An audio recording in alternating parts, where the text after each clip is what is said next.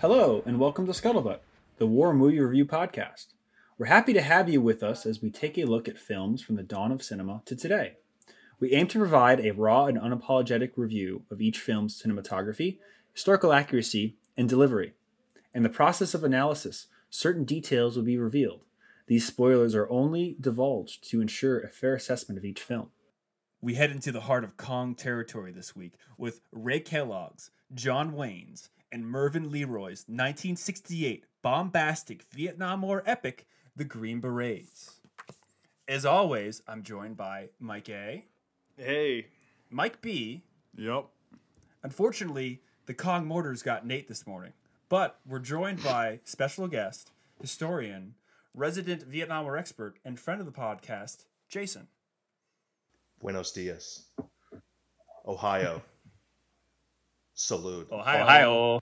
Hi, Duke. So guys, what'd you think? I'm not sure if the movie was long enough.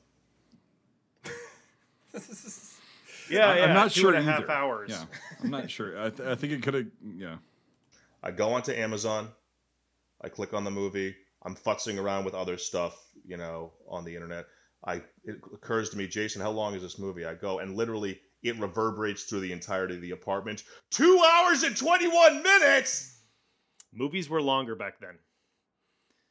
But, you have an epic back then, big old epic. They gotta make it epic. They gotta stretch it out. Now, it's interesting, if I can just jump right in here. This movie is a movie I've always known about. It's a movie I've always heard about. This is my first time actually watching the whole thing, though. It's infamous for, just being this horrible piece of shit, which I'm not going to say it's not, but it's not nearly as bad as some things I've seen. Well, it's a Vietnam War movie made in the style of contemporary World War II action adventure movies. Of course. So yes. it's a Vietnam War movie that's staged, presented, filmed, and brought to you. Obviously not quite up to the level of quality you have from movies like Where Eagles Dare, Guns of Navarone. What else? Everything else. Dirty Dozen. Hell's for Heroes, even. Dirty Dozen was a year before this. John Wayne actually turned down the role that the lead in that Lee Marvin to do this movie. Yeah, good. To be in this movie? Wow. Yeah, to do this movie. He turned down the role of what the hell is his name? Lee Marvin. Lee Marvin. Yeah, he turned down the Lee Marvin role in that to do this movie because Lee Marvin never played himself. Funny. Now, Lee Marvin was actually in World War II, unlike John Wayne. Yeah, it was his World War II service that had him getting really shitty towards Toshiro Mifune on the set of Hell in the Pacific, and going at him and making him, you got to apologize for literally making him apologize for the actions of the Japanese during World War II on set. Really? Wow. Yeah, he got him, which is even more. That's a mixed bag of a movie too. It's even more ironic when you know what Toshiro Mifune's World War II service in Japan was, what his job was. Well, now I'm curious. What did he do? He was the guy who was in charge of kind of wrangling up and kind of shepherding over kamikaze pilots in the days leading up to their missions. So it was his job to make sure they took care of all their family, all the arrangements for the family, up to and including collecting locks of hair and fingernail clippings so they would have something to bury. Huh. Wow. Trying to take them out on the town and get them good and give them one good last big hurrah. Try to prop them up when they would do things like, oh geez, I don't know, just spontaneously put their heads in their hands and start bawling. Jesus. So that was his World War II service. Wow, crazy. Huh. There comes Lee Marvin 25 years later. We'll make sure to bring this up when we do, the Dirty Dozen or whatever. Or Hell in the Pacific, because that's such a fucking strange movie. I haven't watched the whole thing, and it's a very just strange one. And I think you're right. That's the first World War II Pacific film he did, because he did a lot of Korean War movies, and he did a lot of World War II B movies in the 50s. And it's cool because he's a World War II vet, you see him do this crazy shit with all his gear. The way he has his cleaning rod stuck through his sling swivel and everything as grand is just what he did in the service. But that's a very interesting tangent. Huh. But just going back to the movie, so yeah, my first time seeing it, I was almost expecting it to be much worse. Honestly, like I was laughing through the whole thing, pretty much. Like I was. Yeah, I couldn't make it through the opening credits without beginning to like just chuckle and giggle like unironically, because we all watched the same movie. This movie opens up. It must be on my mind because I mentioned I name dropped Fistful of Dollars. This movie opens up like a spaghetti western. It's super color, all those colorful static shots that are like have been like, what's the, I know it's not, I don't know if the word dot matrix was a thing at the time, but you know how they looks like they're like almost been Xeroxed 200 times to get the effect on the still image they're showing. Bright colors. Yeah. I literally felt like I should be hearing Morricone music while we're watching, because instead of banditos and cowboys like falling down and doing that bloop bloop, it's all these stuntmen. Right. Well, it seems like Jason's gone. So, with his thoughts on the movie, who else wants to go? Well, Mike, you didn't finish your shit up. Okay, so yeah, that's just what it was. I felt like, I was expecting much worse, but like still it was funny. Like everything in it was funny. Is it stupid? Yes. Is it like bombastic and heavy with his propaganda? Yes. But it's, I don't know, like I was expecting much worse. I've seen much worse, so it's like, yeah, it's a stupid movie, but yeah, it's funny as hell. And yeah, I enjoyed I even though it was 2.5 hours long, I was laughing through a lot of it because of everything, and it was just funny. Yeah, my experience. It felt like it actually wasn't actually bad enough to be famous. It was just kind of like, yeah, it was bad, but a lot of it was just kind of mediocre and just kept reminding me of better movies that they were copying, like, I don't know, The Devil's Brigade. The Devil's Brigade was, that's what actually was the first, the Devil's Brigade was made because they were trying to get this movie made, and they weren't able to, so they went and did the Devil's Brigade instead, and then afterwards, they were finally able to get the military behind them to do this movie. Yeah, somewhere online I read that they reached out to Lyndon Johnson specifically. Somebody wrote him a letter. I don't know if it was John Wayne or who, asking for this movie. Yeah, for DOD assistance in making the film. And somebody on Johnson's staff said, "Well, John Wayne's not one of us politically speaking, but he's tried the message he's trying to convey is actually very much so in our favor." Mm-hmm. So they went ahead and they got it. As you can see, it's all on screen. They had all the gear, and all the fucking rows of tanks, like they're right. Well, that's one thing I wanted to bring up, and I'm sure all of us notice it, is that this movie, it is United States Army porn. It is just like that. Once you get to that airfield, dude, it's just like you got the C-130s, and you got so many Huey shots and everything. It's just like, it's so... They're pulling up and walking around, and literally while the general pulls up, it's greeting John Wayne. You see, it's not even a Huey. It's that little Chopper Dan thing with the gigantic bulbous fucking windshield, just kind of like the MASH helicopter. Yeah, the MASH copter just casually floating by 4 feet off the ground. Like that's yeah, we do this all the time. It's insane, that shot. You got a great shot of a Chinook out there. It's just like this is, if you want Huey helicopter pornography, this is the movie. And it's all it's all contemporary. It's not like... It's a recruitment tool, dude. Yeah, it's like this is to advertise the military. You don't need a recruitment tool for a war where they had to draft people. Where they had to lower the standards of draftees to get to throw enough bodies into it. I'll interject. So let me get my thought on here quick, and then we can just jump in, because this is a good conversation. So just really quickly, yeah, I don't know. This film is almost sad in a way for what you guys described, because it's like, a World War II movie, but they're in South Vietnam. So all these tropes that worked in these films that were of events that happened 20 years before just don't work for the current situation now. It came out in June of '68, so just a few months after Tet, and a few months after Walter Cronkite told people, "I don't think we're going to win the Vietnam War." So it just, I don't know. If this movie came out in '66 or '64, I feel like it would have much better reception, and just, I don't know, be a better film, but it's just too little too late. You know, it's Go yeah. ahead, Brian. Oh, it's just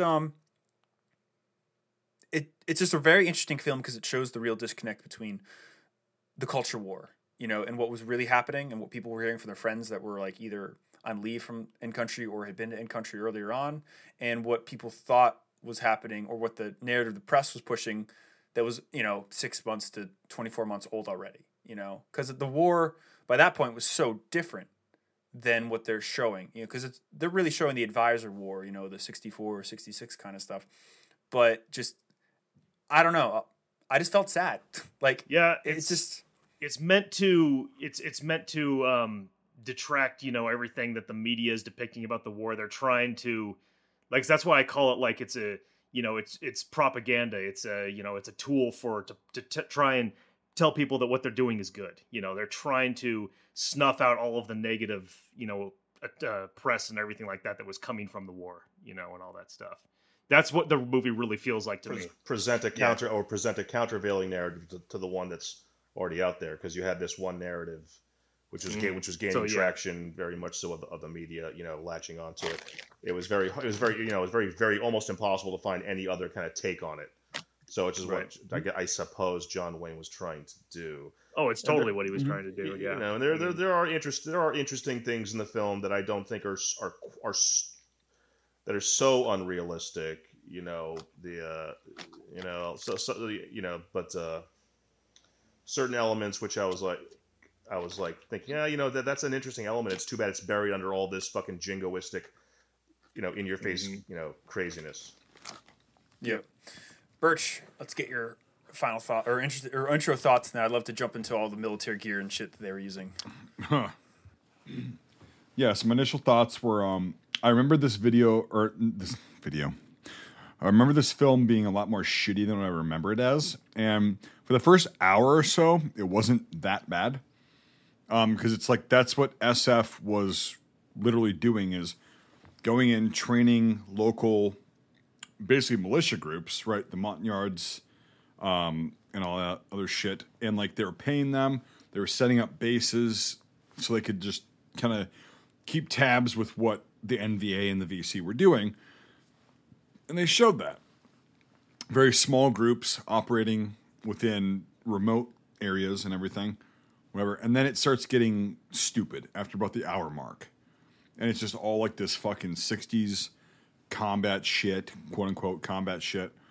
And it's just like this fucking, tactically, like it was just a fucking disaster. Like,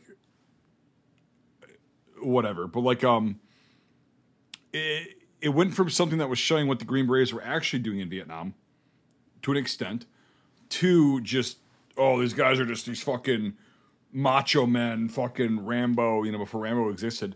Like, these guys are invincible. They're fucking, they just thwart every fucking advance and whatever. And it's like, okay, propaganda. Again, like Mike said, it's propaganda. This is in 68, right? The Vietnam War was not popular after the Tet Offensive of 68, as we've talked about before. And so, what can we do? Well, let's get John Wayne in here, one of the shittiest fucking actors to ever made that big of a career in Hollywood, ever. Yes, people can bitch at me in the comments, but hold on. Hey, hold on, Jason. So one of the shittiest fucking actors, but they threw him in there because this will convince the American people that if John Wayne's in for this cause, it's a worthy cause. And he Did I say I'm done? Okay. So because of that, then that's your final push propagandistic wise in the civilian culture, is to release a film like this and have John Wayne, oh my God, the fucking big, but it's all a Western film. That's all it is. It's a propagandistic Western film in the end. And so it was okay until about an hour, and then the next hour and 20 minutes was horse shit. So now I'm done. Yeah, we can go from there. And John Wayne, and you're absolutely right. But John Wayne even fucking really ropes it in his performance in this movie. If you compare him here, the way he's acting, what he's doing, the way he's like going at the whole thing, to say, I don't know, off the top of my head, The Longest Day, it's very different. It's very different. I once read in a magazine. I read an interview with a World War II veteran who was part of the actual whatever unit it was that John Wayne was supposed to be in The Longest Day. And 82nd thank you. And he's like, okay, so who? Well, they were talking about the movie. And it's like, so who was? I forget how he came up, but he says, oh, I guess that officer was meant to be played by John Wayne, but I really didn't see it. Is the nicest thing he had to say about the performance. So the funny thing. Sorry. Continue. Finish your thing. No, you go ahead. Okay, so the funny thing, if we had a little thing about The Longest Day for a second, the funny thing about John Wayne in The Longest Day is that he's depicting Lieutenant Colonel Benjamin Vandervoort. Now, on D-Day, Vandervoort is a real guy. He was 28 years old. John Wayne was, I think, 56 or something when they made The Longest Day.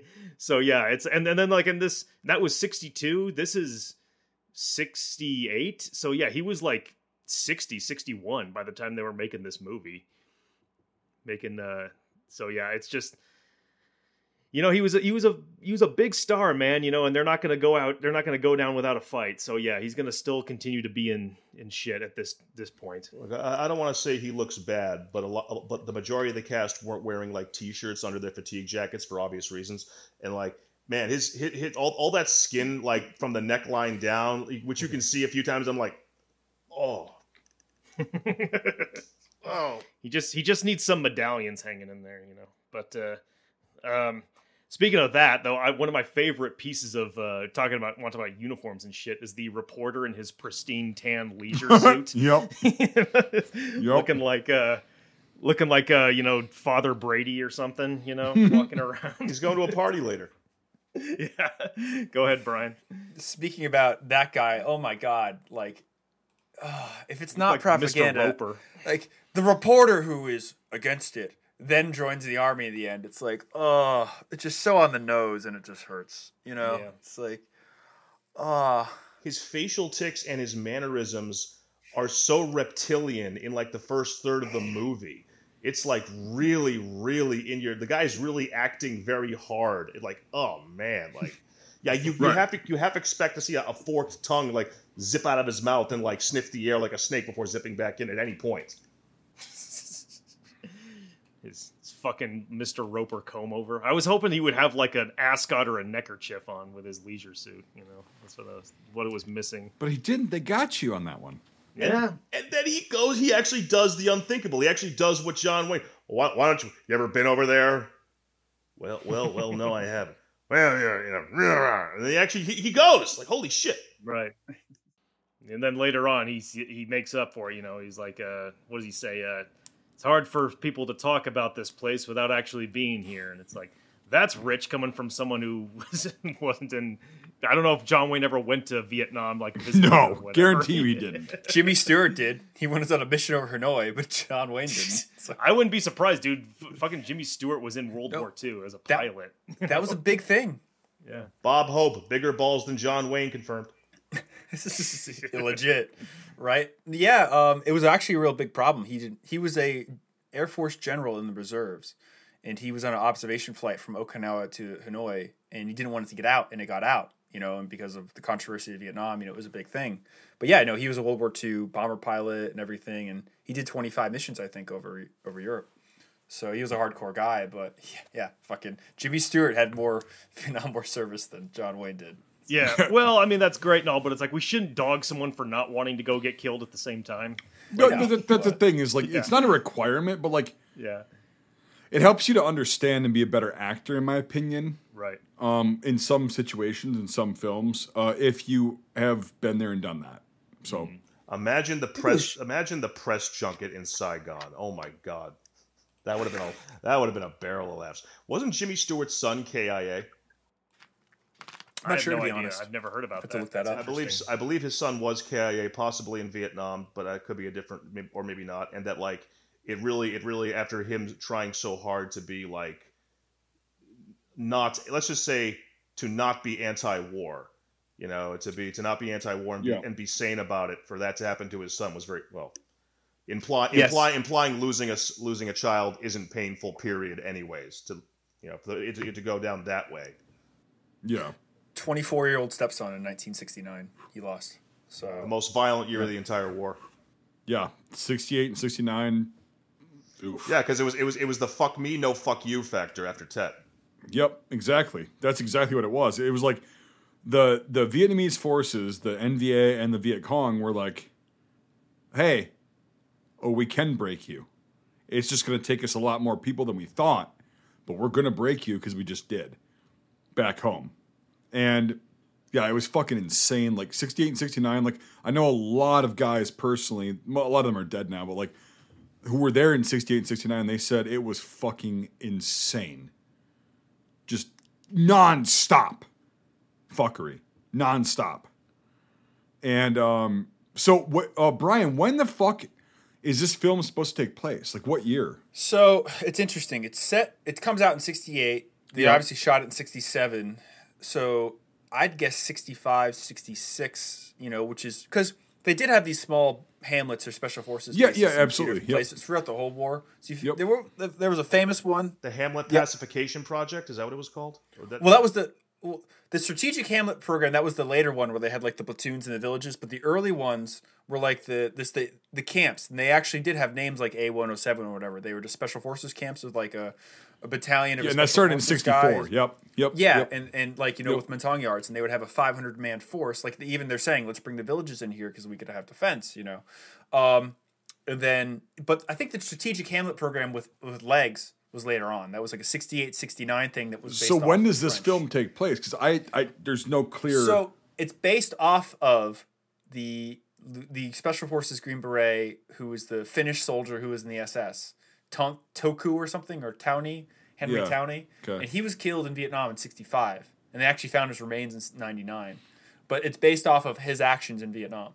So this is probably 65. 64, 65 is what I would very have to early. put an estimation on. Very early in the war. And coming at it from that angle, well, it must have been 65 because they had the air cav there at the end.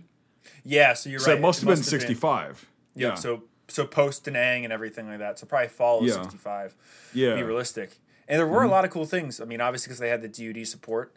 Tiger Stripe was right because it had to be correct. So that was nice. The Duck Hunter hats. I mean, that was interesting to see for the Arvin. That's not really correct, but it was cool. It was actually like. Go ahead. There's at least one Woodland uniform in this movie. I didn't see it. I'm sorry, not Woodland. The Flower Power. Oh, Ertl? There's one Ertl uniform in this movie. Yeah. Really? Where? I'm intrigued. I want to find it. It's somewhere in the middle part where a whole like grabastic gobbledygook of. Oh, the Mike Force shows up? No, it's them getting loaded up to go someplace, and it's one of those things where there's tons of uniforms going back and forth and back and forth, and bunch of extras. And there's a lot of extras, and there's an Ertl uniform in there, and I saw that, and I was like, huh. But I'm sorry, it wasn't enough of a for me to actually drop a timestamp on it. I'm sorry. Yeah, but that's interesting because that's like probably pre-Ripstop Ertl. That's like the first, because it was just coming out in 67, like when you see it in the field. And again, when it was Huh. That's cool. And I wonder where they shot this, because it could be California or Georgia. It could be North Carolina. It's North Carolina. Dude, the vegetation is fucking completely North Carolina. While the big bad bush sure does look a lot like Northern California. Oh well, I'm not going to worry about that. There was it was when the big assault was happening. It's my favorite part of the movie, obviously. Got a good Wilhelm scream in there. A couple of them. Yeah, there's a couple. There's a couple. There's one that's like really audible. Then there's one that's But a few. There might have been three, but who's counting? I counted three, so I guess okay. I think to the ballpark. Yeah, I got three. Yep. The model helicopter on fire was adorable. I love that. What about the outlook? The lookout tower crumbling, and you can see its dolls inside. Yeah, they all fall out. But no, that helicopter, that's like the UFO at the end of Plan 9 from Outer Space when it's on fire. Like, that's what I was thinking about. I'm really glad that when we get into IMFDB, it's going to be great discussing that really realistic and accurate M2 50 caliber machine gun. Yeah, I was curious or the about Mattel that. toy. He actually has a real Mattel toy. Yeah, the Marauder. The breaks it, Marauder. Yeah. Mm-hmm. And I believe, if memory, not to jump ahead too far ahead in the narrative of the movie, I don't know if we're trying to go speak about the movie chronologically and where the plot is concerned. The Provo character gets stitched in the back with a 50 caliber, and he's dying, and he's commiserating with John Wayne. And I'm watching this scene. I'm like, then literally my head clicks over. I'm like, wait a minute. That was a 50 cal. Shouldn't this guy be just like bits and pieces, like in a pail? Like, Well, it's a Mondoose. 12.7 by 99. 4 feet away too. Like You're you hurting muscle at that burns. point. You're hurting. Yeah. I think it's a terrible movie. It's a terrible movie, but I think it's called it's Kingdom of the Dead, where the zombies are in Las Vegas. They take I've over never Las. heard of that. Is it? I think it's shit. It's like the No idea. Jamie. But there's definitely a scene in the opening where Amadeus lights up some zombies, and they just puff into like just juice. It doesn't Nice. really do that in real life, but it's a big hole. It's a lot of fucking a lot of the cavity that the what the fuck's it called? Cavitation. The cavitation with the gases and everything and the inertia behind the actual bullet. With a fucking 430 grain bullet, yeah. If you got hit where it showed he got hit on this film, you got about maybe 4 minutes tops, and then you're gonna be done. You're gonna be done. You're gonna be toast. So, but that's enough time to figure out what rhymes with your last name for for when you die. So, God damn, dude. Yeah, I was like, feels like Provo's privy. If a guy like that walks into my office and says, I haven't been picked, so I'm volunteering, looking at me with those bugged out, fucking cracked out eyes, I'm going to literally like make sure my back's to a wall and go, we'll be in touch. oh my God. Sorry, I was just watching the helicopter crash scene again. The flame like goes. If you're using proportions of the helicopter, it goes like 100 feet above the helicopter Yep. in the air. Yeah, because it's a tiny flame that's like this big. But Well, there's no fuel in the front of the helicopter. It's well, just so fucking- it's when it cuts to the actual like life-size prop that they're using. First off, when the shot starts, you can see the ropes tied to it that let it go, and then it swings. The propeller's not moving at all; it's on fire, and then it just hits the ground and rolls in like a million pieces. And then the next shot, John Wayne and the rest get out. It's like what? Clearly, Yeah, clearly go ahead, a stunt double. If you look, like you could see the guy looks for a minute and it's not John Wayne. And then like obviously his helicopter crash is really bad. And the first thing he does is get that man a medic. And they're like, take him down the hill. He's like got a crushed fucking everything. Yeah. Don't move him. Keep him where he is. You Like, would all know. be fucked, yeah. And then, Yeah, it's like, like- you got to have your full body burn because that's something. Oh that yeah, they right. do. And nothing else happens with that. Then he's like, then the sparks, and then okay, Into the jungle, he's running off into the night. completely engulfed in flames. He's gonna light the way for Puff. You know, like, Scares the shit out of the gooks, I'm sure. yeah, or when, exactly. when the Mike Force arrives, get down, Bulldog. It's like they were 5 feet away. Like what the fuck? And they didn't realize. Yeah, and also they're in a. Oh my god! So this is one of the things that I hated about this goddamn film. Is like, yeah, your Mike Force. Those guys are elite fucks, right? Very elite. They're the elite of the elite, and they're gonna be sitting there all in a gaggle fuck like a fucking high school football team celebrating homecoming, right? It's like you're retarded for even portraying it that way. Because no, these guys are all going to be in fucking formations. They're all going to be disappeared. They're all going to be within earshot. You know how to communicate with them. This fucking gaggle fuck of guys that they've had several times in the film, not just with Mike Force. Okay, well, we get mortared every fucking 3 or 4 days. Cool. You don't think the VC are going to fucking see that and be like, oh, these guys are gaggling up. And so we're just going to launch one fucking round and eliminate about 75% of that gaggle fuck, so then it's easier to take the fucking fire base. I mean, really, like, and when they're walking too, like, come on. When they're walking, dude, even back then, especially the special forces, knew what a fire team wedge was, right? Out. Spread out. Walking together. You're not in this cluster of people. Like, what the fuck? I just see them like dee bopping around, and all I can hear in the back of my head is the baby elephant wonk. Ba, ba, ba, ba, ba, ba, ba, ba, ba, da. Right. It's retarded. It's so absurd and so stupid. One shot that I loved was when the AC-47 came by and just gunned down the whole place with its miniguns. Puff? Yeah, and just the extras are just standing there, just waiting for their squib to Yeah, go off. exactly. Yep. Yeah. That was good. They're having a great time. They're raising the flag. They're you can literally it's got to be the same exact archived sound effect they use for like cowboy movies or like cowboys and Indians movies. It is, yeah. For like them like tearing things apart and all this other stuff. And I'm like, that's gotta be the same hooting and hollering like fucking Apaches.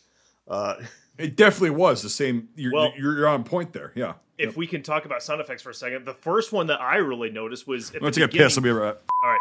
Okay, guys, so doing sticker trivia again. This week's question is, during what movie's production did Donald Sutherland become seriously ill and had to stop shooting for a few days? To the point where his wife received a telegram saying that he would probably die before her arrival. So, as always, guys, whoever gets it right, or take your guess, send us a message on Instagram or Facebook, and the sticker is yours. One that when it comes to the sound effects, the one that I really noticed at first that I was familiar with was when they get to Vietnam and they're on the C-130 and the door starts coming down.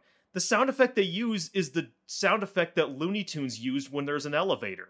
It's the Looney Tunes elevator sound. I'm like, that's the elevator sound from every Looney Tunes short. They should have stuck with that and had Looney Tunes sound effects for everything. Like a really loud, exactly. Like a guy gets punched, I want a really loud kapow, like, bonk. Do I know a really funny little trade secret? What's that? When you're on a C-130 or by a C-130 and that ramp drops, you don't hear it. You don't hear anything? You don't hear it at all? You don't hear fucking any sound. It just does its thing. Go back and watch it though. That I know what you're talking about. Yeah, I'm like, absolutely. That is the Looney Tunes elevator sound. First thing I thought when I saw that scene is like, we read about all the memoirs, is how the wave of heat and humidity hits you the second that fucking plane opens. Yeah, no, it does. Yeah, yep, you're in Southeast Asia. The memoirs also always seem to reference the stink.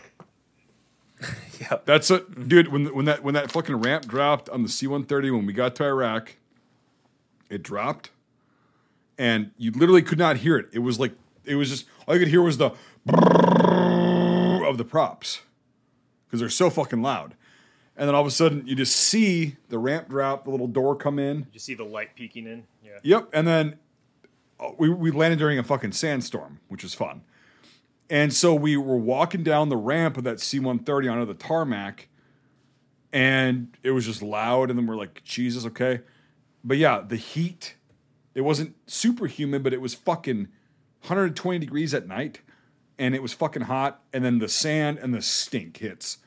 And then you walk around the tarmac, and they're like, welcome to Iraq. Get your fucking shit. Get the fuck over there. Was it? Okay. Did everything suddenly become from like your normal, like, the way you see the world normally to tinted yellow, like in every movie about the Middle East? What do you mean by tinted yellow? It's like, hey, we got to set this movie in the Middle East. Be sure to use the piss filter on the entire film. Yeah, everything is all sepia. Also, no, while they're driving through the desert, give me some of that kind of singing going on. Yeah, no, it's just it was very it was really dark because we landed at like 1 or 2 in the morning, and then just dusty, like just tan. So yeah, no, I know what you're talking about though. Like now, like that filter now. Yeah. But anyway, like so the same thing with like it didn't look like Dune. What year was that? 2009. Okay, gotcha. And so, but like in Vietnam, like they would land there, and you see the guys, in this movie, like, okay, the ramp drops and all that shit, and none of them seem to be affected by the fucking humidity or heat. And I'm like, even if you've been there before, you're acclimated to Fort Bragg, okay? Which is hot and humid, but it's not as hot and humid as Vietnam. Okay, why could you? It's a face that I watched everybody, and I had it as I was putting my face to the side. Everybody was like, "Oh," and then even the guys that had been there before, right. Just give me a second, Jason. Even the guys that had been there before went, "God damn!" All right, well we're back, but they all had everybody had a reaction. Yeah. It wasn't like a big like, oh God, but it was just like a oof. All right, get down the fucking ramp. Let's go. Yeah. And so go ahead, Jason. You know what movie has exactly what you're talking about and does it real well, but then kind of stomps on it? Platoon. Yeah, Platoon does it well, but Platoon has just got to be so over the top that as, he's getting off the plane, he has to encounter, I don't know, Death, whoever that guy is. Yeah, Well, it's Oliver Stone. we actually His future- did see that too. Yeah. When we were going into Iraq, we saw carts going onto the plane. So, I mean, that's not totally unrealistic. I'm not talking about that. I'm talking about he walks past another soldier who looks like a fucking scarecrow with eyes like piss holes in the snow. Oh yeah. And That guy. Is this? Yeah. Are you sure we're being in your face enough? Which is a Yeah. It's yeah, Oliver exactly. Stone, man. Which- It's got to be in your face. Well, yeah, but Cocaine. that's fine because that was a. Yeah. Oh, sorry. No, it's all good. Yeah. So when you landed and you were getting off the AC-130, was there like a little bird that was hovering 4 feet off the ground, waiting between the battalions of troops? No. Just Well, there. we also weren't special forces. We were just fucking light infantry. yeah, so. fuck you. Yeah. You don't get that escort. A helicopter ground guide. Jesus Christ, yeah. That. Oh my God. This was the most joyful landing in country I've ever seen.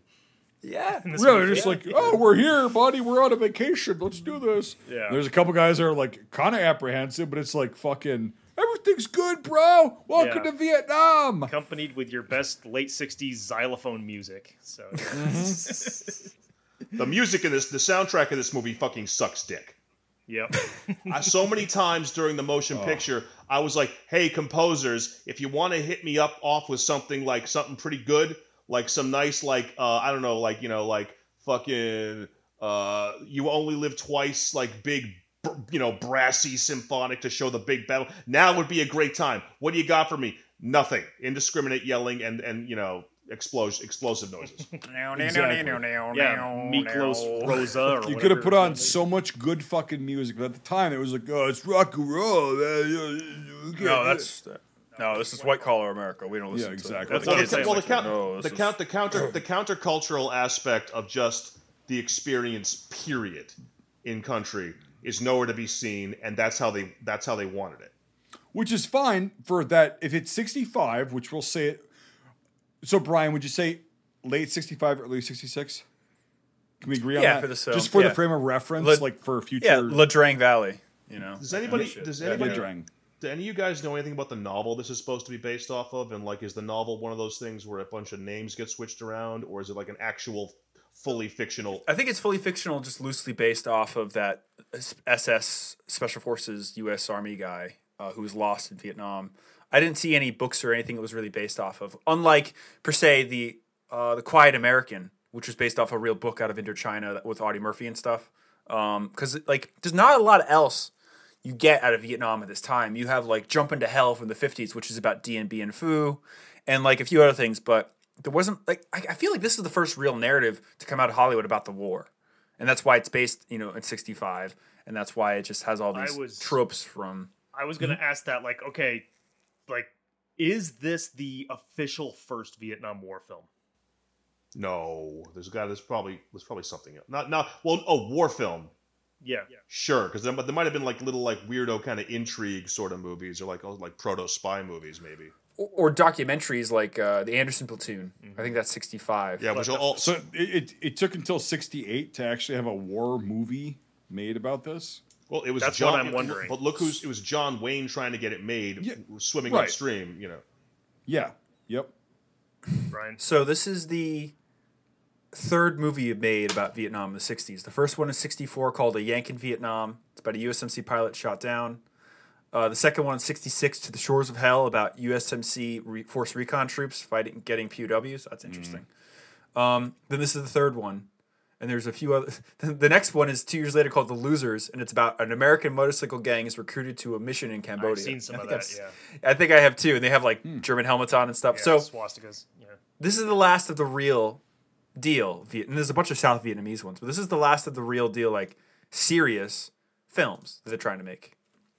Jason? It's worth noting that this is a different time and a different place, and Hollywood was at this time significantly more resistant to putting current events up on the screen for everybody to see. Because again, I do not, I swear to you, want to go off on a certain oh boy, things sure have changed, or oh boy, things sure were different. But I'm not trying to go there. But again, it is worth noting this is a different world, and the powers that be, where entertainments were concerned, had different things they were interested in doing. And again, there was a narrative. There was a narrative, right? And putting what's outside what's going on in the streets outside your home up on the big screen, or what's going on in the news up on the big screen. There was going to be pushback.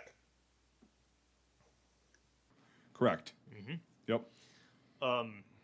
One thing to note about this was made during that period of Hollywood movies where it's like a 10-year period from like 66 to 76 where movies were really pushing the envelope with their violence. So to try and censor it a bit, the blood had to be this like bright, opaque red. Bright shit. Yeah. It's like, and you see that in that 10-year gap. Yeah, from like 66 to 76. I think Taxi Driver was the first one to stop doing it. But, go ahead. And wasn't the blood in Taxi Driver actually originally significantly more vibrant? But it was that they had to go in and change, wasn't it a thing where they changed the color tone and got a pass because it was going to be rated X if they did. Yeah. But he says all he did was he just changed the color tone. That's all he had to do. Yeah. The people who make these decisions are just fucking insane sometimes. They are, yeah, but you need that sometimes. But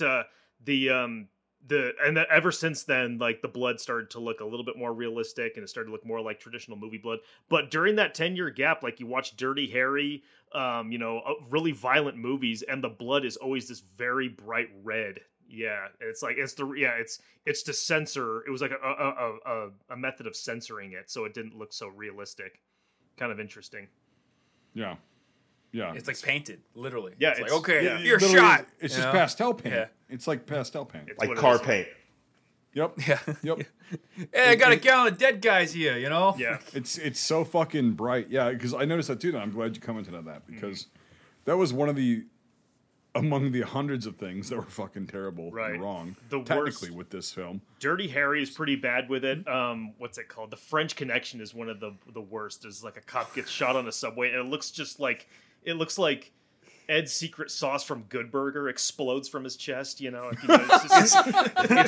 It's weird too because you're talking about movies where the actual things like the squib work is actually really good. And then, so you got what amounts to again. Let's we're not trying to do hyper realism because hyper realism is true realism is I shoot somebody, they go down splat. They don't throw their arms up. They don't do a dance. Right. They don't even fly back.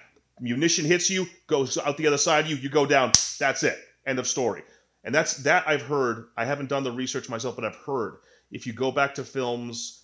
Way back in films, like closer to after World War I, and then moving on from that is what you see for a very long time. And then as time drags on, and more theatricality and more means of trying to lend, I don't know, thematic or narrative weight or pizzazz or zazz or whatever to your movies, you see more of the guy's got to go flying back, or the guy's got to make a big do something melodramatic when he gets shot. I don't know why the fuck that happened.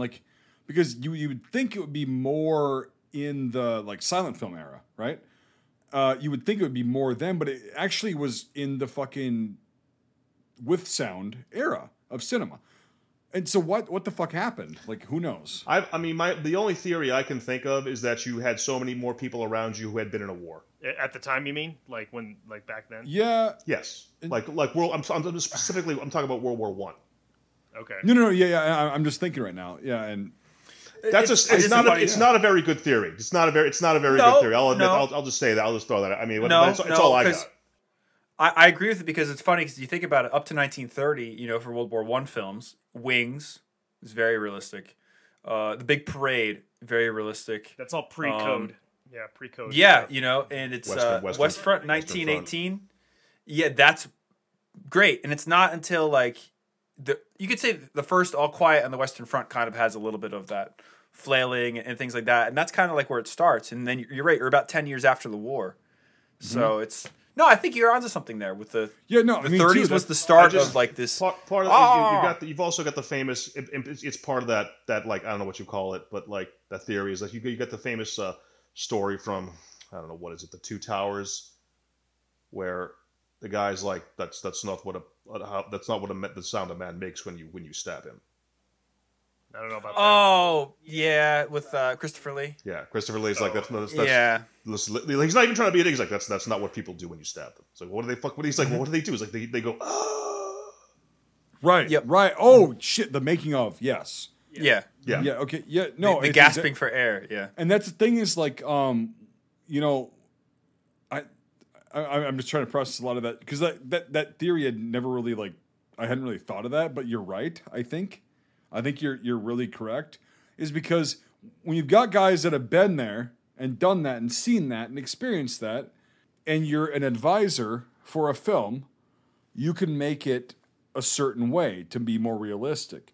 And then when you get away from that, then you get the whole. Go ahead, Jason. A person like Dale Dye has made a career off of doing that. But let's just the point I want to make is now let's take having one Dale Dye whose a full-time job is to give you that expertise and replace him with everybody being a Dale Dye because everybody and their dog got drafted or volunteered or I'm sorry, I don't want to drag things too far off topic, but there's a really good German World War II movie that's actually a barracks drama that takes place before anything even happens in World War II, and it's made in the early 50s, and all these young dudes who are in their 20s and in their 30s in this movie, it's a given statistically, it's a given that they were all drafted, and if you watch the movie carefully, you see them do all sorts of small things that. Bullshit. The director said, "Hey, you better put your hand over here and play with your belt like that when you think you're about to get cussed out, and make sure your belt is just dressed right." As the NCO's marching towards you at a dead heat, things like that, because they're not acting, they're not being instructed, they're remembering on film. But anyways, I apologize. I'm surprised. No, it's cool. No, it's all good. It's all good. No, that's MGU 815, right? Is that that show? 0815, yeah, which is also a slur. Yeah, that's the acronym for this is not going to fucking work out because the MGU 815 was It's the German World War II version of Fubar and Snafu. There was one German reenactment unit I was in, and one of my squad leaders actually was German. And like there was some stupid thing going on. I was like, what the hell's going on? But he just turned to me in German and said, he said, I can't say it, but he shrugged at me and said, 0815, then turned back, and I was like, nice. Yep. Well, so that's a great series. Well, it's interesting that you're talking about that though, with like more people around and part of these movies. That made these movies were actually part of wars and such like that. Like Brian, you mentioned Wings. Wings is made by Bill Wellman, who was in the Lafayette Flying Corps, so it's like in World War I. So it's like, yeah, that guy lived through that shit. So of course, like he's going to be able to put his own experiences into it, like what we're talking about. So just an interesting thing. It just like John Wayne put his experiences at Camp A107 into this movie, Oh! Burn. Somebody call an ambulance, but not for Brian. But not for me. That's a very interesting point, though. Might as well just go piss on the man's headstone. Jesus Christ. Yeah. Do you know what? Do you know about the John Ford story with John Wayne when they were shooting They Were Expendable? I think so. Tell it to me, though. So they were shooting They Were Expendable, and John Wayne was really the only guy there that wasn't a service member or like a veteran from the war, and they shot this in 1946. The other lead, who his name escapes me, he was a PT boat commander during the war, and when he showed up on set in Florida, he saw a PT boat and just started crying. So they delayed production for a while, because John Ford, obviously, he was a World War II vet. He had filmed all over the world for the Navy and stuff. So anyway, they finally started production because this guy could finally get on a PT boat. And they're doing the scene where John Wayne has to salute. And Ford made him do it 120 times. And at the end of it, he goes, well, fucking, at least I can teach you to do something in the military, and walked away. And that was I support Ford, that 100%. That was Ford basically saying, fuck you, John Wayne. You weren't there, and it was very interesting. And it was very early in production. We're going to talk about John Wayne getting fucking absolutely fucking ass blasted. I got a quick one. Apparently, there's a couple of these. So one of the last films he did was famously a film called The Shootist. Yes, with Ron Howard. Yeah, and The Shootist was meant to be a more down to earth, again a slightly more realist, kind of grounded, gray area sort of Western story. And the film, the shooting script called for there to be a scene where the John Wayne character would pull and shoot a man in the back, just got him right in the back. John Wayne was being very resistant towards this and being very argumentative about this on set. He did not want to do it, and he wasn't really given he wasn't given a good reason. The character, everything about the movie. This is a script. This is a full shooting script. The story call. There's a reason we're doing this. It's a story. He's going on all, and finally the director just says, Eastwood would just shoot the guy in the back. What the hell's your problem? He fucking lost it. I've heard this story. He fucking lost. Well, I'm not Clinton. Clint's not me. I don't got any problems with Eastwood. He's going to be a good. He's falling all over himself trying to not call Eastwood a piece of shit because he can't.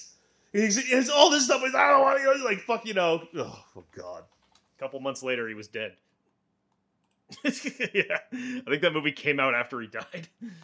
Really? Yeah. It's 76, I think. 76, and yeah.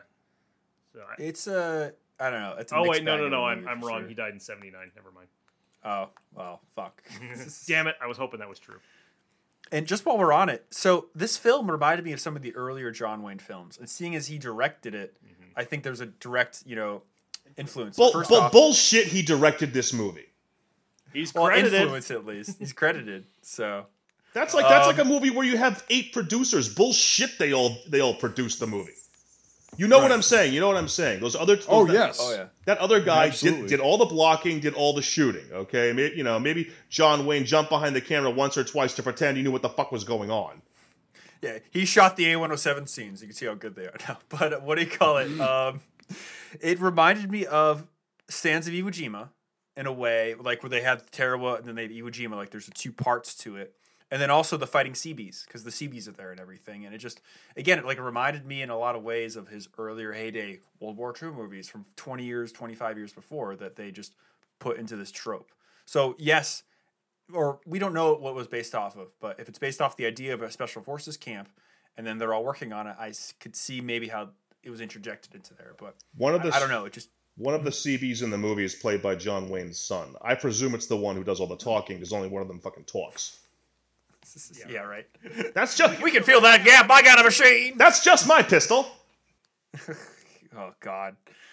But yeah, it just reminded me of just earlier times. I could see this being on a so bad it's good movie night. Like all of us watch this shit. Like it's not as bad as I remember it to be. It's though. funny That's the though. problem. But it's not so bad. It's good.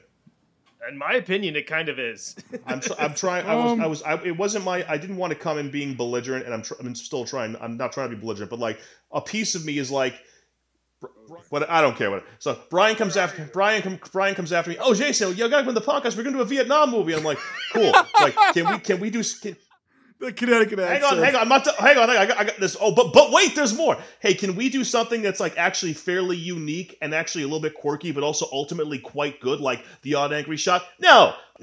Okay.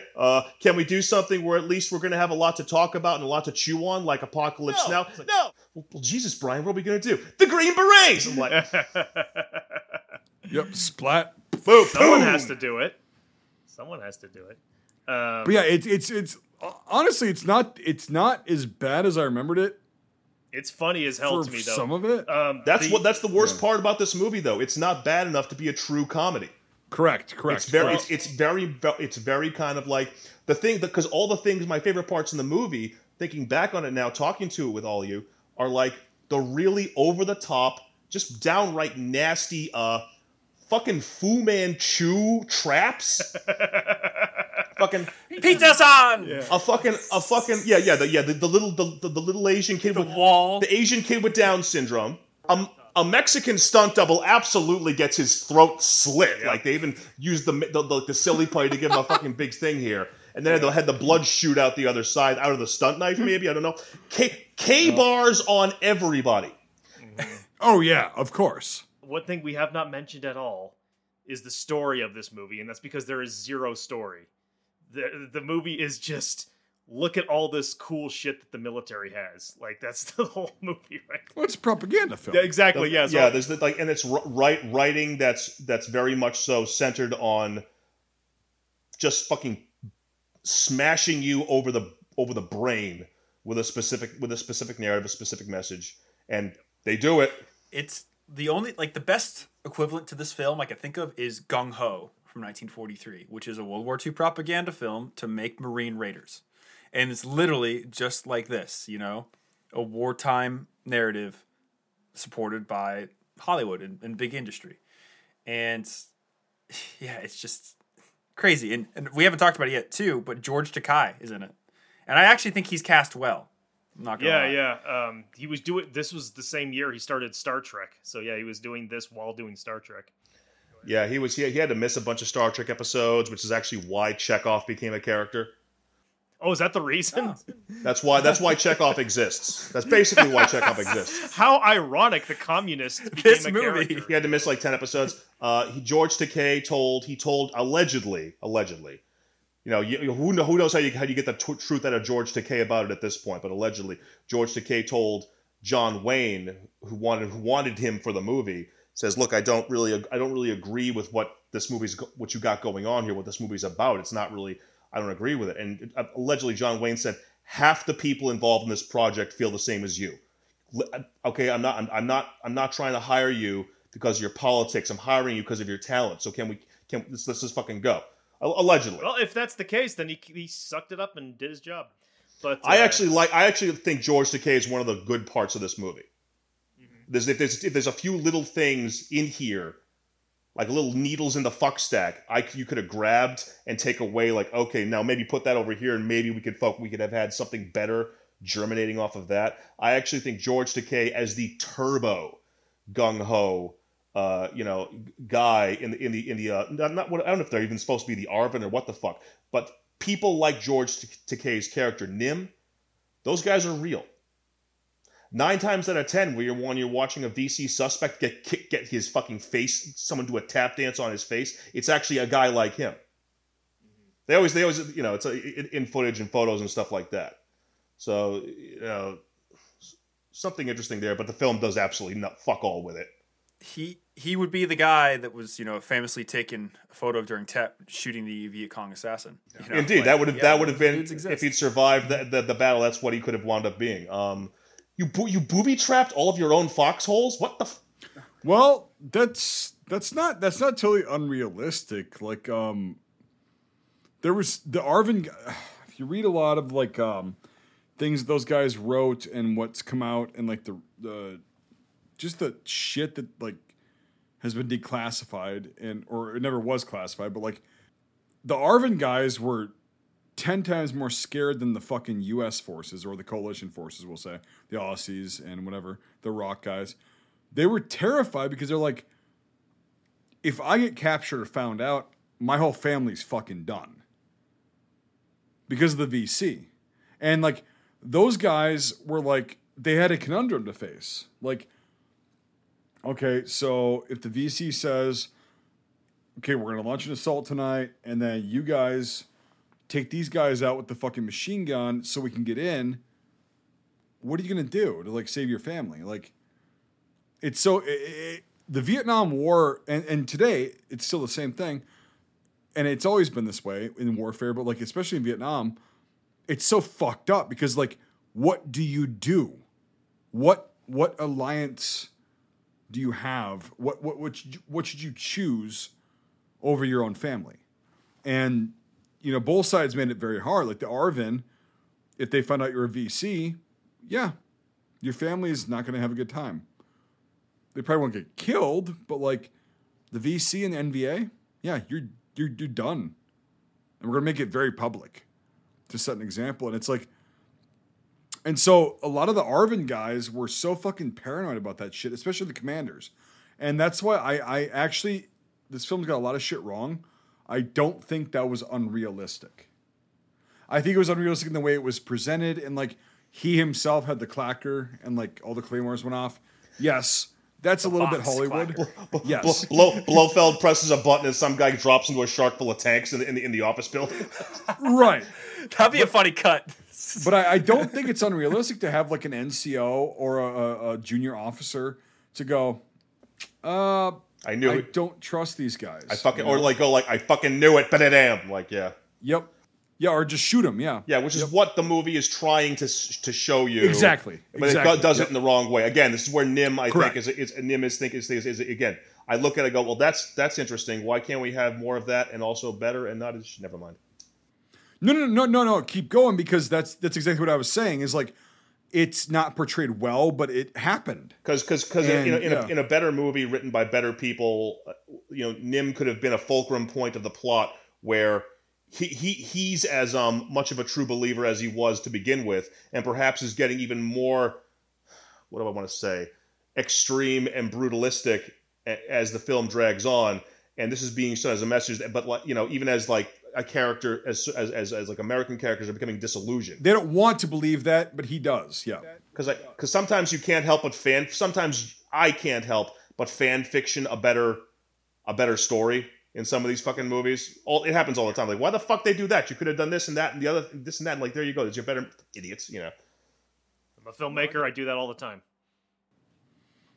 Yep. We all do. And it's like, yeah, it is what it is. And like, but for that scene, it's like, and a lot of the things that were like going on, like when they caught that one guy who was NVA, or VC, when they caught him beat the fuck I'm not out doing of him, anything suspicious. I also don't look incredibly creepy and like a, Yeah, that was the thing. It was like they were portraying, again, it's a propaganda film. And so they portray these guys as retarded and like, oh, I'm going to actually like step out paces in front of everyone. No. I'm going to do this. Yeah, and then step out paces very, very, very precisely. All I want to say about that actor is he was ugly enough and over the top enough to receive the ultimate honor for an actor like that of being brutally, mercilessly killed in a Death Wish movie by Charles Bronson. Oh my God. Yeah. Man, have I got a franchise for you. Or like 5 years, or like having his skull crushed by Sonny Chiba in like some Japanese karate action movie, Yeah. But yeah, it's that kind of shit. And then like so Brian, since you're wearing it on your head, let's talk about the tiger stripes. It was cool because it was the U.S. made version. It was the darker, because there's so many different variations of tiger. It was just, and because they filmed it in Georgia, it's like it was the darker, more standardized, I'd say, tiger that you know of. Like in country, I'm wearing golds right now. Like you see really crazy variants and shit for the base colors and there's some browns and whatever. But no, they're wearing very standard 1960s. What you think of the stereotypical tiger is, in my opinion. So you say U.S. made. What do you mean? Well, I mean the stuff that was made in the States, because there were some very limited runs made in the States, and then most of the crazy shit was made overseas. Yeah, most of it was made in Vietnam. My understanding, and it's just, I think that's all it is. My understanding is that tiger stripe, or I've seen it called tadpole too, is itself a I don't know if I'd call it indigenous, but it is a camouflage pattern that is actually iterated off of something called the lizard camo pattern that the French brought in. The French, yep. The Taz 50, yep. Yeah, and the French left, but the camo remained behind. Obviously, U.S. troops get to Vietnam or volunteers, because the turbo early days of it was like, oh no, these guys are all. It was almost something akin to civilian contractors almost. They look around, they lay eyes on that camo, and they do the same thing we all do. Oh my fucking God, holy fucking shit! How do I get a hold of that? And get a hold? They do. Right. There was nothing like in the system as far as camouflage to get. They were working on Ertl throughout the 40s and 50s and early 60s, because they actually started it with modifying the Marine Corps pattern of frog skin in 48. And then 48, yep, 66, exactly. 67 is when you get the first like in-country or military trials. I shouldn't say in-country. They actually did try it earlier on, but we're talking like in 1s and 2s. Exactly. Yeah. You always get those. Like they tried the M43 uniform in Anzio. Exactly. Yeah. Okay. Yeah. Exactly. Yep. But like, as far as like you're going to Vietnam as an advisor, it's 1963, 64. There's nothing to get except for commercially bought items off the commercial market. So that's why you see Duck Hunter and things. And just like Jason said, a Duck Hunter's good camo, but Tiger Stripe, fuck you. Like, give me as many as you have, and I'll take that shit. So yeah, you do see the change in the advisors. And whatever you were wearing, remember, whatever you were obtaining had to be tailor made, because nothing they had on hand was ever going to fit you, unless you were a 13-year-old boy. Nothing was going to fit you. Well, and that's why they came up with the two sizing systems, the scales of U.S. scales and Asian scales. So US XL is going to be like a modern day, like probably large, and an Asian scale large is going to be like a fucking small for Western countries, and so that's why they started stamping them differently. But they were all, well, when I say all, we're not focusing on the exception, Brian, and like the couple people that made them in the States. Most of them are made in South Vietnam. The tiger stripes, and so they would stamp them with the two different sizes. And that's why it's like the U.S. guys, if they got an XL, they'd be like, oh, shit, okay, cool, it's snug. And then they'd have to get it like tailor. Go ahead, Michael. So just let me ask this then. Because this movie was made in the United States, was all of that shit brought back to be in this movie? So Is that Brian? the tiger stripe is called John Wayne Tiger Stripe. Really quick, Brian, I'll just tell him this, and then you can go on. The tiger stripe pattern that they were wearing was called John Wayne Tiger Stripe. It's not inaccurate, but from my understanding, they manufactured that for this film, specifically based on original examples. Yeah, so it's but Brian was next, yeah. What's up, Brian? Oh, just 1 second. Just basically, I know that they did produce stuff domestically, and it's of that pattern. It's of the standard darker tiger stripe. So it could be a prop made thing. Who knows? It could be the U.S. made pattern, but it's definitely not the Southeast Asia patterns that you see. Right. And all the buttons ways. were also U.S. buttons, and that wouldn't have happened in Southeast Asia. They had the disc buttons. So yeah, go ahead, Jason. Oh no, that was going to be like talking like referencing. Yeah, there's like it's for collectors. There was like that's a John Wayne. Exactly. So I was like, I don't know. I don't know if that's a factor. I don't know if Apocalypse Now has that too. But it might. I could have sworn. I know, but I could have sworn somewhere out there I saw the same way you say. Oh, that's John Wayne Tiger. For like again, as like a catch-all. Like that's that pattern. There's like that's Apocalypse Now pattern for like a whole. I wonder if that's a collector, or if it's like or like darker tiger stripe, or like that's a Willard uniform or something like that. Let me go get my book on tiger stripe really quick. I'll be right back. I want to find the Ertl in it because I'm interested to see how early. Yeah. You're gonna watch the movie again? Okay, well, good luck to you with that. I'm getting another beer. Oh, actually, I found it. As everyone goes. Yeah, it's the Mike Force scene with Peterson. I'm gonna go take a whiz. I'll share be right back. Yes, I'm gonna fill up my water and then we'll get to IMFDB. It's like, do you put money into like textbooks for collecting, or do you put money into collecting things for collecting? I wish I had so many more books like that. I know, but you know what I mean. Yeah, I put a lot of money into actual books. Yeah, so this is it's like that really good LERP series of books too.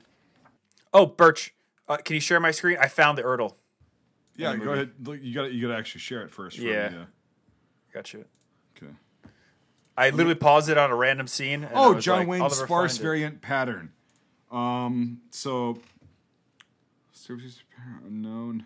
I'll just interject this quick. I feel like this movie put Tiger on the map because I can't definitely 100% did. A lot of it, isn't it? 100% fucking did. Mm-hmm. This movie was not a flop either. No, it was not. It was super popular. Really? Because like Barry Sadler's like that anthem, Yeah. like it was re-recorded for this, and like so they I'm trying to look up. Well, Jason, didn't you tell me that like troops were making fun of this movie in Vietnam? Well, I've never, unfortunately, I haven't. I've always wanted to when talking to Vietnam veterans. Unfortunately, a thing like, "Hey, have you seen the Green Berets and what did you think of it?" is pretty low on the hierarchy of things I want to wring out of these guys. If you can get them to start spilling their guts. I'll tell you one thing that is turbo factual. And that is that Gustav Hasford, the author of The Short Timers and The Phantom Blooper, The Short Timers was eventually adapted into Full Metal Jacket. He would often reference this movie as, for all intents and purposes, and again, you got to point out that Short Timers, while technically a work of fiction, is also in many ways certain ways a memoir. And he would reference it basically as him and his compatriots, Joker and his friends, enjoying it like a slapstick comedy. Just like dying laughing, like, you got to be fucking kidding me. I can't believe, it might as well have been like a mad world to them. Like, and seeking it out and watching it on purpose for the laughs, like falling out of their seats laughing, like the sun sets in the wrong place. They can't get, holding the little boy's hand. You're what this is all about. You're what this is all about. All this, again, Fu Manchu booby traps. Peterson appears to die upside down in the position of the cross. Did I just like, man, watching him. Peter-san. I gotta level with you. I might be a messed up person. His death really, really, really got my motor revving, if you know what I mean. I mean, seeing a man dragged like 400 feet into a equally as large fucking punchy stick wall. I rewound it like 3 times to watch him go again. Then I like freeze framed on his face. I was like, it's like one of those people who just watch like the slasher movies and all the giallos again and again and again. Like this is the most fun they've ever had in their entire life. I was like, what, like, it's like, yeah. Or what about the earlier sequence where the guy gets into the knife fight and like impales one on a tree? Like, and he's like 5 dudes are running with knives. Stuck. Like, what the fuck? He's stuck up there, and then Aldo Ray comes and slaps his ass, and the whole thing falls off the fucking spike. That was Mike Henry, who was a football player turned actor, and he ended up being in a ton of things in the 70s. He was in The Longest Day. He looked familiar. Jackie Gleason's stupid son in Smokey and the Bandit. Yeah. Huh. Whoa. Yeah. Wow. Huh. It's funny seeing. That's funny when that happens, right? Yeah. So I was watching. I was like, "Hey, that's Mike Henry, the fucking idiot from Smokey and the Bandit." Hold my hat. Yeah. My hat blew off, Daddy. I hope your goddamn head was in it. So good. I want a crossover between the cops in Smokey and the Bandit and the cop, the highway patrol guy in Live and Let Die. You talking about the Buford T. Justice? Yeah, Buford T. Justice is Jackie Gleason in Smokey and the Bandit. I got me a regular Ben-Hur over here. God, that was from what, 71 or something? That was Roger. Yeah, it was the first Roger Moore. Roger Bond Moore. movie. Yeah, that's what it was. Yeah, like, really 71 goofy. or 70. Yeah, but they came see out in Thailand again later on. They came out swinging with that one, baby. Fucking. Well, they go to Harlem, and this is like the fucking the guy who plays the sheriff in that. Superflies. The guy who plays the sheriff in that is also the sheriff in Silver Streak with Gene Wilder. He's the same guy. Character. Yeah, the same exact character. Don't look it up. Same character. Just yeah, he's sitting at his TV in the police station watching TV, watching cops and robbers and getting off to it. If you've ever seen Silver Streak, it's a great movie. So, Birch, what's the jury? So from what I read, it was an experimental kind of thing locally. And locally as in domestic or locally as in locally as in overseas? South Vietnam. Oh, interesting. And so it was produced about in 1965, very shortly, and then, that was it. Like they made for the film, they made a John Wayne dense, which is darker, and they're like, there's no actual evidence of like this being used and fielded by any sort of forces. Because you do see the greener tigers in alert photos and everything. Yeah, they call that Navy. Yeah, is that what I'm thinking of? The what? I could have sworn there's one the collectors call Navy Tiger. That's like the darker one. Like a more Militaria might have called a darker thing Navy. Yeah, maybe, but he also probably has the same book in like. There's one that has a hue in it of like marine or something. Yeah. Bert, share my screen if you don't mind. Oh yeah, there it is. Moore's tigers are supposed to be not that hot anyhow. They're really not. So yeah, this is the Ertl, and that looks like it's very early green dominant. Can you zoom in? No, this is as close as I can get. Unless, let me try. Take a screenshot and then zoom in. Looks like a fucking Pasget vest. No, he's got M56 on. It's too small, the vest, puffy. but like it's. No, it's not brown dominant. It's definitely green dominant. Yeah, it's green, but it's like it's fucking weird. Like I think it's called Central or Highland pattern because there was Delta pattern, which was brown, and there was green dominant, which was central, and then there was a black dominant. I think green dominant's what I have. I'm guessing what you guys were referring to as John Wayne Tiger Stripe is that called that because of this movie? Oh yeah, baby. Yeah, I'm like that has to be the reason why. 100%. Interesting. Huh. But yeah, that's cool. They have actually Ertl in it, and it's early Ertl at that. So, as it would have to be, but it's very interesting. What a great movie. No.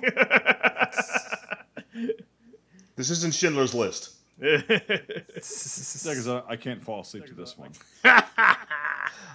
I don't get overcome with emotions and start making out with a girl in the theater during this one and then get caught and have to explain myself. Great Seinfeld reference. That was awesome.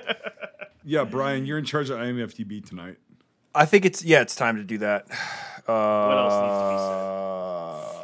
to be said? Talk about guns. The movie? Oh boy. Well, just before we do that, I could say this: the second part of the film, just again, it just like Mike B said earlier. Why the fuck is the second part there? What in the exactly? Like, what in the cotton picking fuck are you showing us a kidnapping that will eventually be stolen by the movie The Dark Knight? Skyhook. Yeah. I'm gonna kidnap an Asian dude and fucking he's gonna be like, what the fuck is going on? And we're gonna skyhook his ass out of here. The whole sequence with the general, it just goes to show again how distant they are from the facts. Like, he runs the whole Viet Cong in the South. Like, oh my god. He shows up dressed like General Zhukov. What the fuck is going on here? At a plantation. Like all these dudes, in a French car. All these stuntmen, these poor Hispanic stuntmen look perfectly okay, fine. And then like we got General fucking Zhukov shows up. Was it the Death of Stalin? Music kicks in. Like, what the fuck is going on here? Like, why is the 100 million year old Arvin Colonel upset that his sister-in-law, who's a fucking spies. Let me just put it quickly and bluntly. I read Tinker Tailor. What of it? Spies sometimes have to be nice to people they don't like. That includes sex. So why is this like? Oh no, I don't want to talk to her. Like John Wayne has to convince him to go give her a hug. Holy, what the fuck is going on here? Well, dude, why doesn't the movie end like the Siege of Firebase Gloria? Look, you had your big fucking fight. You retook the base. Everything's okay. We get it. Cut. Film it. Fucking print. As we said earlier, this is it's a thing of its time. You gotta have the espionage. You gotta have the going behind enemy lines shit. I think at that point it's just that they wanted to do the Dirty Dozen. It's just because of what it turns into. It's like these guys parachute in, they go to a big palatial estate where they gotta do something, and it's but there's not even any one-liners. They don't even pull the guy out of bed and have somebody goes, oh, I hope I didn't come between you. Like You're a gook, Harry. And on top of all that, you get this like bridge sequence where why do they have to blow up this bridge? It's an action movie, dude. Yeah. It's made to show like what the Green Berets do. If you carefully watch, you can see a big hunk of the bridge is actually still fine. Also, if you watch the first hour of the movie, you can see that the Green Berets were fine doing what they were doing. Yeah, at that point, though, mostly what they were doing in Vietnam. At that point, I was just checked out. I'm just like, good lord, this movie's still going. The first hour is like, yeah, that's. I have actually talked to legitimate Green Berets who were in Vietnam at different times. A lot of them early, whatever, and they said, yeah, all we did was like we set up bases, we set up little camps around the area. We would pay, Brian, I see you. We would pay these guys to work for us, and as long as they got payment, we were secured. And they were like, that's literally what we did. We trained them and paid them. I'm like, cool. So, Brian? They're lying to you because the actual missions where they jumped into jungles with parachutes are all, under Black Ops. You haven't seen them yet. Yeah. Because Cedar Falls went so well that they made sure to do it all the time again. Fucking Brian. Dog still hasn't been fully classified. Like, you read stories where, like, the triple canopy jungle was so insane that they used to put, like, metal plates on top and land guys on top of the vegetation, and they'd rappel into the jungle. Like, canopy could be so dark they'd be using fucking flashlights in the daytime. Yeah, absolutely. Yeah. I'm not talking about tunnel rat. I'm not talking about tunnel rat shenanigans. I'm talking to see no, what the just fuck like is walking around. Yeah. Yep. Because it's literally having a fucking it's above you. It's black, and so Brian, it's funny because like the couple of the guys that I talked to who were actually SF in Vietnam, I was like, "Do you guys have the mustard stains on your jump wings?" They're like, "Nope, nope." Yep. And I'm like, Yeah. "Huh?" They're like, "Yeah, we just did helicopters all the time." It was only the 173rds jump into Cedar Yep. Falls, I think in '67, that went so bad because first off, it didn't yeah. do what they were trying to do because the pincers didn't meet. Second off, so many guys broke their legs from like hitting trees. Why are there no jumps in the Second World War except for onto an island in the Philippines that has no trees? Like, there's a reason you don't use paratroopers in the jungle.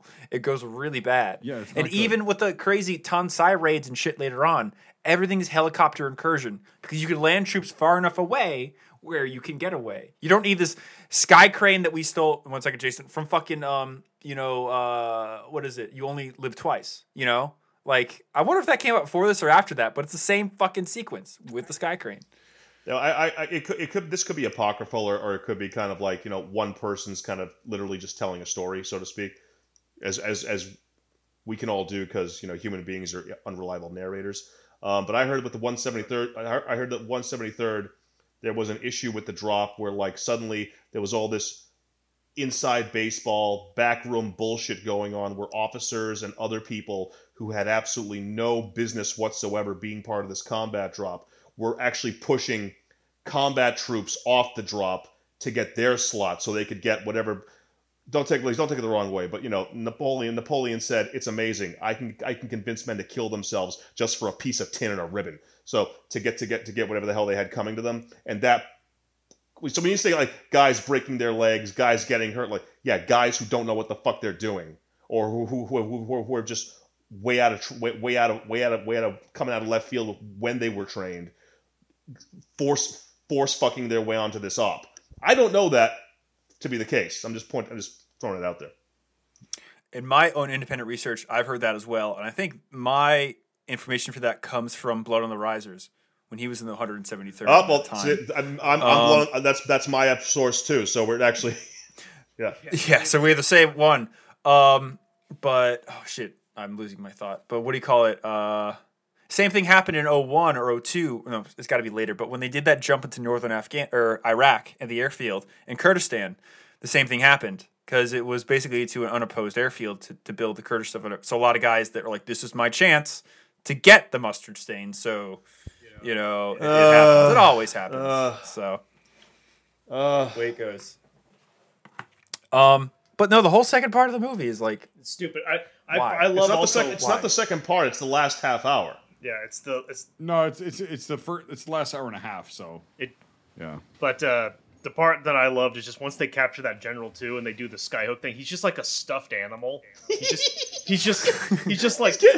Well, not only that. Yeah, but what are you gonna do, Mike? Well, no, but he's just like kind of sitting there, just like waiting for things to happen. They're like hooking. Yeah, what are you gonna do? Hooking, and then just like, and then he just sits there and just goes up. Like, I'd be screaming my fucking head off, dude, if I knew that was about to happen. This is good. God. There's a lot of fucking guns to talk about in this fucking movie.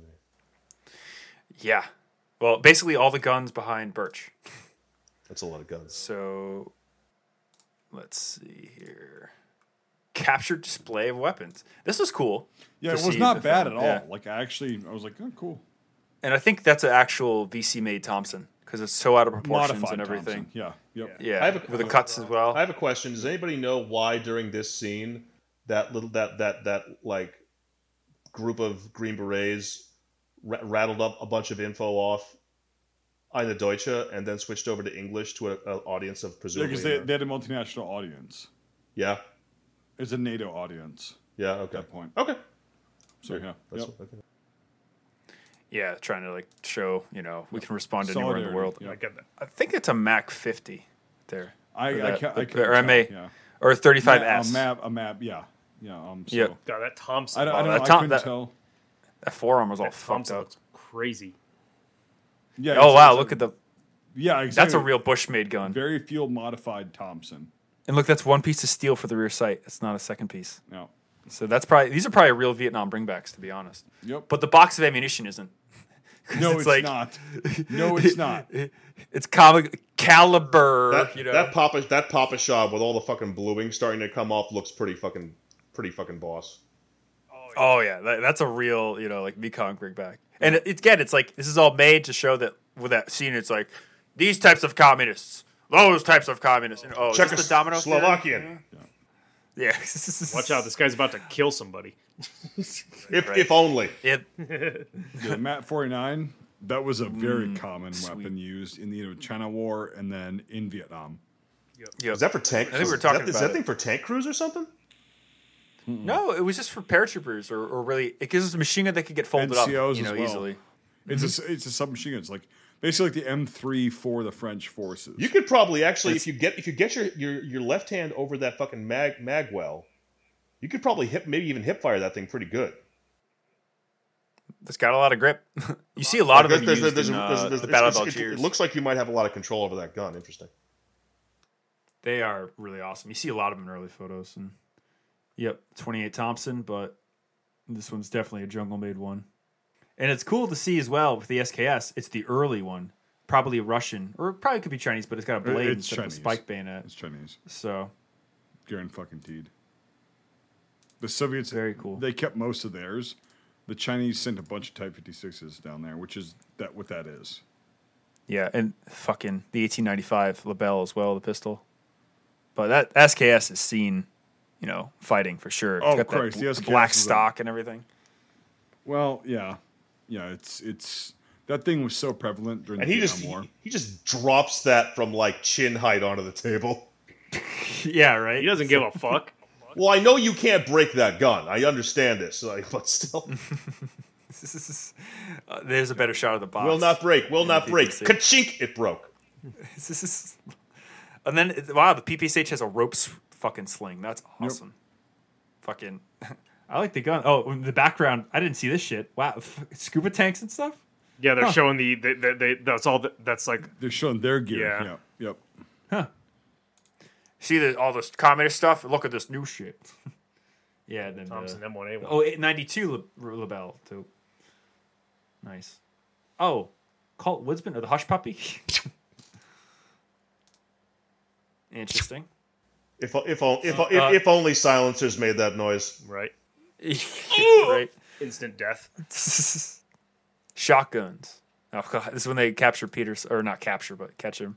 Apparently, that guy's a real like commander of the Green Berets. He's making a cameo. I think I read that. Yeah. Interesting. The first patterns were nice to see, but I think they're all made for the movie. But there should have been a mix of a lot of second patterns. There should have been a mix because 65? No, 64. The second patterns came out and they were mass produced. Because the first patterns were 61 to 63, not really mass produced. And then we started escalating things. The second pattern was like 63 to 66, and that's when the third pattern came out. You're absolutely right. You're absolutely right. But I assume they got all those uniforms for fucking free. Yeah, for sure. But like, it would have been cool to like see a mix of second patterns, like I'm wearing right now, in with the first. So yeah, even in 65 there would have been a mix of first and seconds, and then the thirds, 66 onward. Something Are the interesting. berets all correct, or is there some sort of a no? You got to spit on it here and fold it there and make sure it hangs off your head that way thing that they're not doing. So berets are, especially with elite forces like this and the Rangers nowadays, which used to have black berets, which now the whole army has, but like the green berets, they're wearing them very sloppily in this film.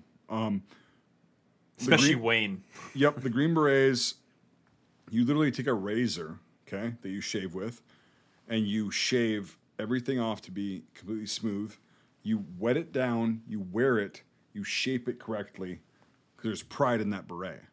Because that beret is something that most people cannot wear in the military. So you're saying those techniques that you use with the razor. So do these all just look like they're fresh off the assembly line? Yeah.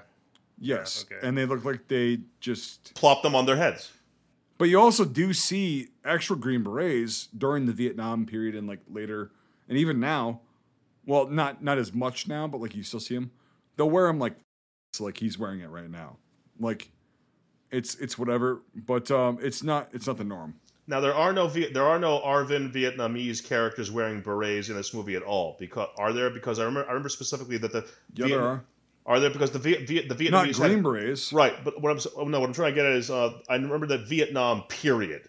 All those soldiers had a completely different method of shaping their berets, which I remember being told it was meant to almost resemble a rooster's comb, and that they would just do it in a completely different way. And sometimes you'd see troops who were attached to them, like fixing their berets in the Vietnamese style. Interesting. Probably is from some lineage of the French, because the French had so many different ways of doing their berets, and a lot of the Arvin, had influence from that. But I presume it is interesting. Well, really quick, just like kind of whatever. I'm able to hear you, but not that well. But like, I'll show you my beret. Like, I bought this fucker, and it's not shaped well. But I'll show you how we shape it. Okay, left eye. Yeah. Mm-hmm. Yeah. So we got shitty. So we got center screen, shitty beret. Top left, good beret. Mm-hmm. Yep. Well, when John Wayne was in the Green Berets and Special Forces, I guess this is how he was taught to wear them. But, Well, I was taught by a Green Beret how to shape a beret. I know this is a joke, but Yeah, no, but that's what he said, and like, I don't know when that happened, so it might not have happened because the guy that was a Green Beret that was my squad leader and platoon sergeant when I was taught rather, he was in the 80s, and so in the 60s, who knows? Because the beret was a pretty new thing, and it's really funny. It's really funny you mentioned having a green beret as a platoon sergeant, because like there's this thing where like no, they all go off over here and they live their lives in the shadows like a bunch of ninjas. No, there's actually no telling where you're going to run into one of these guys. They can be put wherever they need somebody at the moment. Yeah, and it was cool because like when we were in when it was in my unit, we actually wore we didn't wear berets outside of basic for infantry. We didn't ever wear berets. He was a Green Beret, and the guys that were former airborne would come to our unit, and they would wear their maroon berets. Yep. Formation.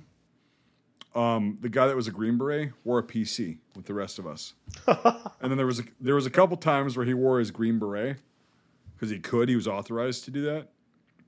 But he's like, I'm not in the unit, but like this is a ceremonial thing, so yeah, I want to see, like whatever. And but he wore it fucking, and he told us how to shape it. Like shave the fuck out of it, wet it down, and then put it in your fucking A bag because you're never gonna wear it.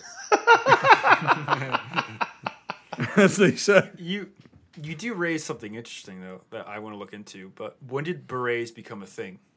Like, is it really just the Special Forces early 60s thing? Because I can't think of berets at all being in any, as far as I know, U.S. military thing. U.S. military, yep. The late 50s. In association with Special Forces units. Which happens to be the time you get guys that were in Indochina doing crazy I was just going to say, my personal opinion, so, from what I've researched and what I've gathered, it's it's not like a fact. But what I've researched is a lot of the American advisors that went to Vietnam or Indochina at that time ran into these French guys who wore berets. And they were like, we're the elite guys, we're the parametric guys, the FFL guys, or the French Foreign Legion guys. And like, okay, we're these guys, and they're wearing berets. I don't know how exactly the fuck that came up. Nobody knows either. Really. Yeah, but it's like it must be similar to like, not that I'm saying this is a widespread thing, but you did see it like collecting ears, because I heard the collecting ears thing was something that Americans saw others doing. And it was also something that, it was a trope, and it did happen, but it was people that were losing their fucking minds because they had heard that, and then. But so the beret thing, in my opinion, this is not a fact at all, comes from the U.S. advisors in Indochina in the late 50s. And then they were starting to try to develop this group of special forces, which eventually became the Special Forces, in the early 60s. And then they were like, well, let's let them wear a beret. And at the same time, Rangers also, who was it was an old unit, but like a newer unit that they were like kind of adapting and all that shit. Yeah, they were kind of like that's when it was the 75th K Company. That was like the new idea. They wore black berets. Mm-hmm. And that's why, this fucking thing that I have, I'm like, I don't deserve a special fucking hat. I was just line infantry. Doesn't matter. And But the Green Berets, okay, I don't know exactly the exact story. The Black Berets, the Rangers in Vietnam, they also, the guys that I've talked to who were Green and Black Berets in Vietnam, they said, no, we wore helmets or fucking booties. like our berets are like a fucking, it's like a fucking a garrison thing. The only time you do see some berets used is there were some in-country made camouflage ones. It's sometimes you very rarely see LERP Very guys rarely, wearing. yeah. But yeah, they were Yeah. there. Absolutely. They were there. But again, that's the exception. It's not the norm of like even with the unconventional troops. Yeah. Let's keep this going. Oh yeah. Okay, Michael. Oh, It's all about you. Very interesting. I'm sorry. I was just enjoying having fun. Like I we was didn't have too. actually- I was too. We're fucking. you remember We're that fucking with them. Remember that thing we didn't have while we were actually being forced to talk about this goddamn movie? That's what I'm here to do, is to talk about the movie. Remember, I'm going to call that part of this episode "The Land Without Smiles." That's pretty much Also known life as in Detroit. general. It's the name of my Yeah. memoir. Yeah. It's the name of a forthcoming Also Care, known as Detroit. Michael Ackerman. it's the name of a forthcoming Care Bears movie. Oh, Well, Escape from Detroit. Oh, how'd you find out about that? Like fucking Michael's writing that. God damn it. the fuck? It's leaked. Yeah. I can't wait for Michael's new movie, Captain Kangaroo 2. They had the later M16s without the chrome. Here's the thing: Balls. they had the fucking 3-prong flash hider on the front, so this is unrealistic as fuck because they would have had the fucking Birdcage. nickel-plated bolt carrier assemblies. They would have definitely had those. The flash hiders are correct. But can you? I can't go any Can't closer. zoom in, yeah. Can you? Open image. Yeah, This there you is go. all there the you go, there you go. Oh no. Okay, so here's the thing on this picture right here. That fucking receiver is correct for an E1, and that's what they would have had. If you notice, too, all their front sling swivels are taped up with gaffer tape. Why? Oh, and- nobody has a sling. That's what I was going to talk Yeah. about that. Like, yeah, but like that's what the fuck. Well, it's kind of like the British idea where, like, if you have a rifle, you're carrying it. You know, it's But that's why they didn't give that's extra not slings how for the a time. fucking Americans did it in Vietnam. And Well, I so know, it's fucking stupid. But like, as far as the receiver here, he's got the half fucking fence. That's actually really fucking cool to see that. He's got Before- what? Go ahead. Before I forget, too, so this is interesting to see, these green shoulder tabs. Do you guys know what these mean? No idea. I do. Do not. What does it mean? They're leadership tabs.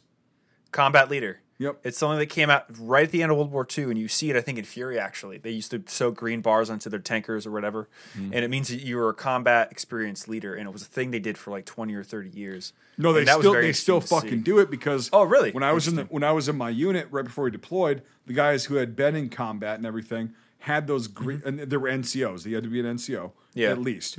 Had these green tabs on their epaulets, on their Class A's. So yeah, it's still a thing. Huh. Interesting. Yep. It was very interesting to see, and because it was something I found out about a few years ago. Like when you look at late war photos, you're like, why the fuck do they have green felt on their uniforms? But it's this That late was World also War a II very thing. early Vietnam War thing because they stopped doing that because it was like it doesn't fucking matter. Wayne looking Yep. like he's gonna And- bust that belt off his. What? The previous image of Wayne's gut looks like it's under tension under that. Oh, he's fucking overweight. Yeah, as look at shit that. in this one. Yeah. Yeah. Well, it's funny because like a lot of guys would keep their belts undone because your gear stays on. Well, he you get did on the it ground later. easier. We can talk about that. I'm sure it's going to come up in this fucking in IMFDB. But like, Yeah. that's like me wearing a belt that I'm like, oh, I can fit into a normal size belt. Not a worry. Fuck, I'm not fat. Oh. Yeah, and then it's like fucking whatever. Or, That's my job, Sonny. For me, it's trying to like get everything together and then like looking down at my hands, trying to like make the impossible happen. Going, too many burgers. There's the Marauder right there. There's the Yep, fucking that's when he Marauder. breaks it against the tree. What in the fuck is up with that mag? It's a toy. It's a got a Marauder. giant. That's the Marauder mag. Oh no! That's a real Mattel toy.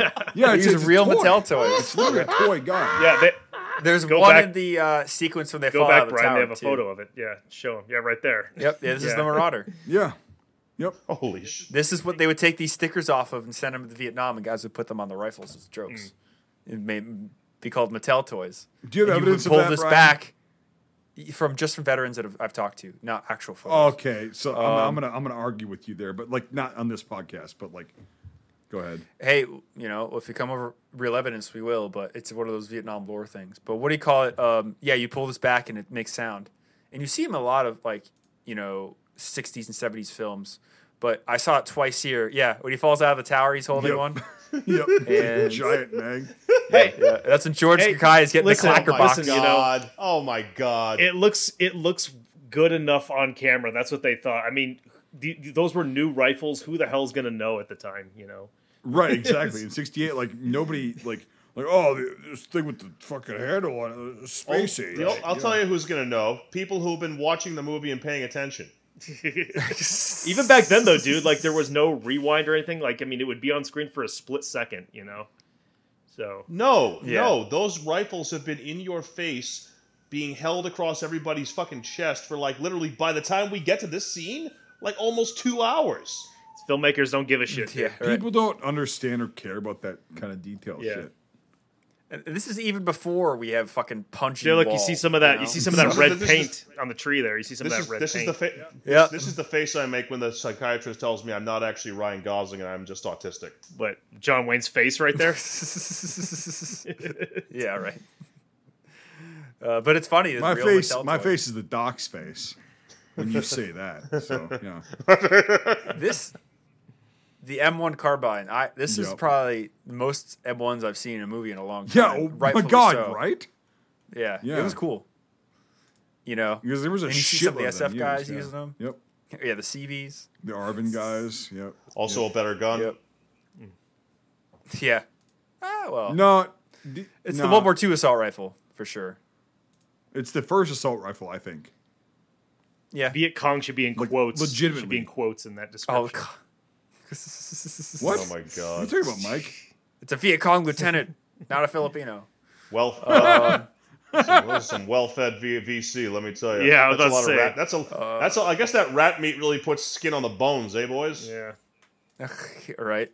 I gotta fucking piss again. Me too. I've been Jesus. drinking fucking Gatorade. I'm really happy we got another guy on this, on this episode whose prostate is clearly in a similar, mode of mind. Like, after I shook hands with Jason, I met him. He told me, by the way, we're stopping every hour. I have a fucking small bladder. It's the size of a pea. And I'm like, okay. And then he was right. Well, I've got So- a big bladder, and I've drank a half a fucking gallon of fucking Gatorade. Got to hydrate, baby. Come on, we got a Vietnamese honor roll to talk Oh my about. God. So let's. Jesus, Bruce. All right, we'll We're only take it halfway back through here. this bitch. Nathan. This is the third break we've taken. The M1 Garand. Yeah. I think you only see it for that one. I portion. think that it's in the background a couple times. A lot of the NVA and VC guys have them too. Yeah. Yep, Sitting there we back go. there. Yep. Interesting. Well, no, those are the Arvin Some guys. Mike, some of the Mike Force it looks like, Yep. but white slings. Yeah, it's parade bullshit. Oh yeah, It's just so. Yeah, I saw the M14 a the few times. M14. Yeah, that was interesting. With the NVA and some of the other. Yep. Yeah. They would have definitely had them. Oh yeah, capture ones and stuff. Absolutely. So it's like, That and looks all like of a a sudden you lapel. see a fucking. Huh. It's a G98. Nice. That's great. The No, M14 was still in country even in the 70s. Oh yeah. Well, me and Brandon, a mutual friend of me and Jason's, we met a guy in North Carolina who was a Marine at Way, and he goes, "I never saw an M16 when I was in Way." Yep. And the fucking guy was hardcore, so there was just a few regiments that he had them very late. The stereotype is not true, but it was interesting to see the mixed in everywhere. And yeah, this guy falling back. I didn't see any work. Oh, I didn't. That's interesting. All the Yeah. guys at the end. Oh, the first IT. Probably all. No, it's a combat patch. It's a combat patch. It's not the unit they're in. Those are probably Okay. all extra. Like actual army guys. Oh, the last guy was totally Army. You going to the war, Sean? I saw a guy carrying an M60 in that outfit. M1 tanker. Really? Wow. Yeah. Without even the minute. Holy shit, that's interesting. Those things were Only- such bullshit, though. Like, They're so stupid. I know. Only time I could think of a tanker being used anywhere besides someone asking if it was actually used in the war. no, the Convair 98. Go down to that. Go back. That's just very interesting. Yep. Because I did definitely I was fucking gonna see say like this in multiple guys.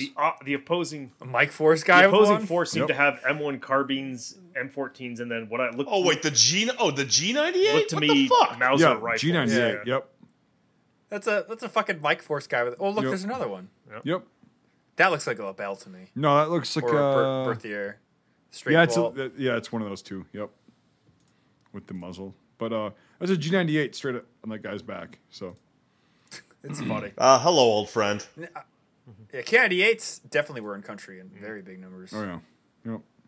And then this next thing, I did see this when I paused it because I was looking at the faces of the white extras. So, and I thought this was. I a thought it was Thompson at that first. I didn't was like, "What have, the fuck is that?" Huh? Oh, I also thought it was a Tommy gun. Yeah, yeah. I was like, "What When is I saw that?" when I saw him drop that, yeah. T62 Civil Defense. Whatever. Huh? Interesting. I have no fucking clue about Yeah. this. Some civilian made. Wow. Yeah, that's what it is. Probably Very just they interesting. had them in their arsenal. You know, the armorer. Props. It uses. Yep. Oh, it's an AR-7. When a different Yeah, chassis. That's what it 22, is. yep. Yep. Oh, interesting. Yeah, the M60s. Yep. 1, 2. It's laid down. I think it's probably a third one in there. Those guys definitely are real. That did make my that freeze frame there. That did make my penis move a little bit. Not that. Not that. They should have made it a rocket fucking pods and Delta everything. though. They should have made it a fucking 60 Delta. For Why? a door Not gunner. this early. What? Oh, for a door gunner. Yeah. Dude, No, a lot of the gunship crews wouldn't use those because they would use free slings and they'd hold them upside down. They really don't ever see deltas used in a gunship platform. That's only in a, what's the term for it? What's the slick? Slicks would use the mounted guns, but all the gunships would use basically free floating guns. Well, you have So it. fucking You have stupid. one next in the list here. So